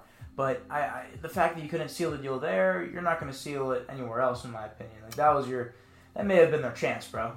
That game may have been their one chance in the next 10 years because it's closing. Their window it was huge. In 2020, it was huge. It was huge. It was wide open. Now it's a crack that you're barely getting a gust of wind through. So they're down to the wire there, and honestly, it's one of those things where Josh Allen. I'm not saying that they're gonna trade him or anything, but there's gonna have to be a big change up there for them to see if they can revamp this thing and get it going. I agree. 2 questions though I do want to pose to you before we wrap this up. One, I think it's an obvious answer, but you still have to ask it. Between the 2 New York teams, New York Jets and New York Giants, after the weekend that both of them just went through, who am I taking? Who are you taking? Who are you feeling better about? And obviously, it's kind of hard to compare. I'll let you answer before I break it down more. This is gonna shock you, but I'm gonna take the Giants. I think they have a better quarterback, and I know people are going to shit on me for saying that, but Zach Wilson is a bust. I do not think he's ever going to be a good NFL quarterback. I'd love to see him hop in the USFL, shit. But I think Daniel Jones is a more refined quarterback. I like the coaching. I like Brian Daboll. So if I asked you what team are you more worried about or think the season's just over for each one of the team, are you sticking with the Giants or no? The season's over for the Jets. 100% over for the Jets. They have a great defense, but they can make the playoffs with that. But they're not going to win a playoff game with Zach Wilson. They're not going to. They were in playoff contention last year, then they lost the last 6 games of the season and fell out of playoff contention. I agree. With that same great defense and Zach Wilson. But with the addition of Dalvin Cook, Breece Hall's back, I think they can rely on the running game. Fair enough. Maybe make a push, but they're not winning it. They're not winning a playoff game with Zach Wilson. He's not winning a playoff game. Now, when it comes to who am I more worried about right now, it's the Giants. They didn't score a fucking point. So, I'm worried about them, but I think overall, obviously the Jets have a better roster, but they lost the focal point of the team. This new front face of the organization is now gone. Yep. The guy they were riding on, because they've had the same defense last year. So they didn't get them, where they wanted to go. So they added Aaron Rodgers and all of his buddies, which is great. But obviously, subtract Aaron Rodgers, you have a guy that barely could do it, that got beat out by Mike White here and there. Yep. And I'm not confident in that. I'd rather ride my money on Saquon Barkley and Daniel Jones getting their shit together. They did go 8-1 last year. They made the playoffs. They beat the Vikings. I have hope in them because they just seem more. This sounds might be a little crazy, but I maybe like their coach more. I maybe like Brian Daboll more, and I know this week one's coach of the year, one's not. I know this week 1 performance was bad, but I think I have more faith in Daboll than Salah. Okay, answering that question for myself, I'm sort of right there with you. Obviously, you got to look at the expectations for the two teams as well. The Jets, they had Super Bowl aspirations, Super Bowl expectations. All that's just completely flushed down the drain now, and they have no chance of that whatsoever. Honestly. No way. So if you look at it long term, the Jets are definitely the team that gets hit the most from this. With the Giants, all you got to do is just put this behind you and just wipe it clean and just start fresh again and just start week 2 and just 0-0 next week. Don't even think about your record. Don't even think about this game at all the rest of the season. That's what you got to do. But I don't know, man. I've never been the highest on Danny Dimes. Don't get me wrong, he looked great last season. I mean, that's just goes to Brian Daboll again, like I said, just making the most out of the quarterbacks that he has. But I just don't think he's anyone that's going to come. I mean, look at his division alone. He has to beat out Jalen Hurts and Dak Prescott, which people feel the way about Dak Prescott, obviously, but more so the Cowboys' defense than Dak Prescott. He obviously has to beat realistically one-on-one because it's not quarterback against quarterback. They have. And obviously, you just saw what happened last time he went up against that Cowboys defense. So in that division alone, man, you got to worry about 2 teams, and that Commanders team is never an easy out either. Sam Howell and that Jahan Dotson, Terry McLaurin, that's a good offense. And as much as I hate to say it, because I do really feel like the same way you do, I believe in the coaching staff of the Giants more than I do the coaching staff of the Jets. But I think last year was more so just like a fairy tale season for the Giants. And I would be very shocked if they could replicate anything similar to that coming into this season. Because I think the Cowboys are a lot better than they were last season. Then the Eagles are even better than they were last season too. Obviously, we didn't see it in the week 1 performance, but still week 1. The same excuse we're giving to the Giants right now. We got to give the same excuse to the Eagles. And I'm going to be really curious to see and compare the records of the Giants and the Jets when the season's over. Given what has happened to the Jets and given what just happened to the Giants in this week 1 matchup. Put a pin in that question, because we'll revisit that. And also what I just said about the Giants as well. But I'm going to be really, really curious to see what the final records are for these 2 New York teams. I could see 8-9, 9-8 for either or. Yeah. One of those kind of weird really things. Can. But maybe less, 7-10. But I'm right there with you, man, honestly. Then, last question I want to pose to you.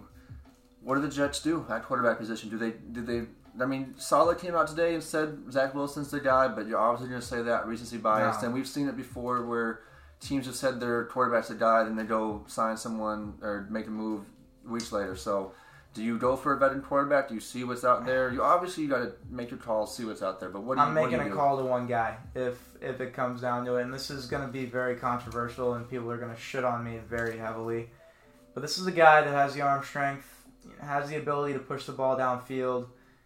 Honestly, he's a little older. He's not going to make those dumbass runs, put the ball in jeopardy. I would think not, but he hasn't proven me like that in the past year. Had a good year with Indianapolis 2 years ago, but I'm calling Carson Wentz. I'm actually calling Carson Wentz, and I'm going to give you a fucking minimal-ass deal. Come and prove it. Get some tape out there. See if you can go somewhere else. That's actually one name I haven't heard get brought up. I've heard a lot of...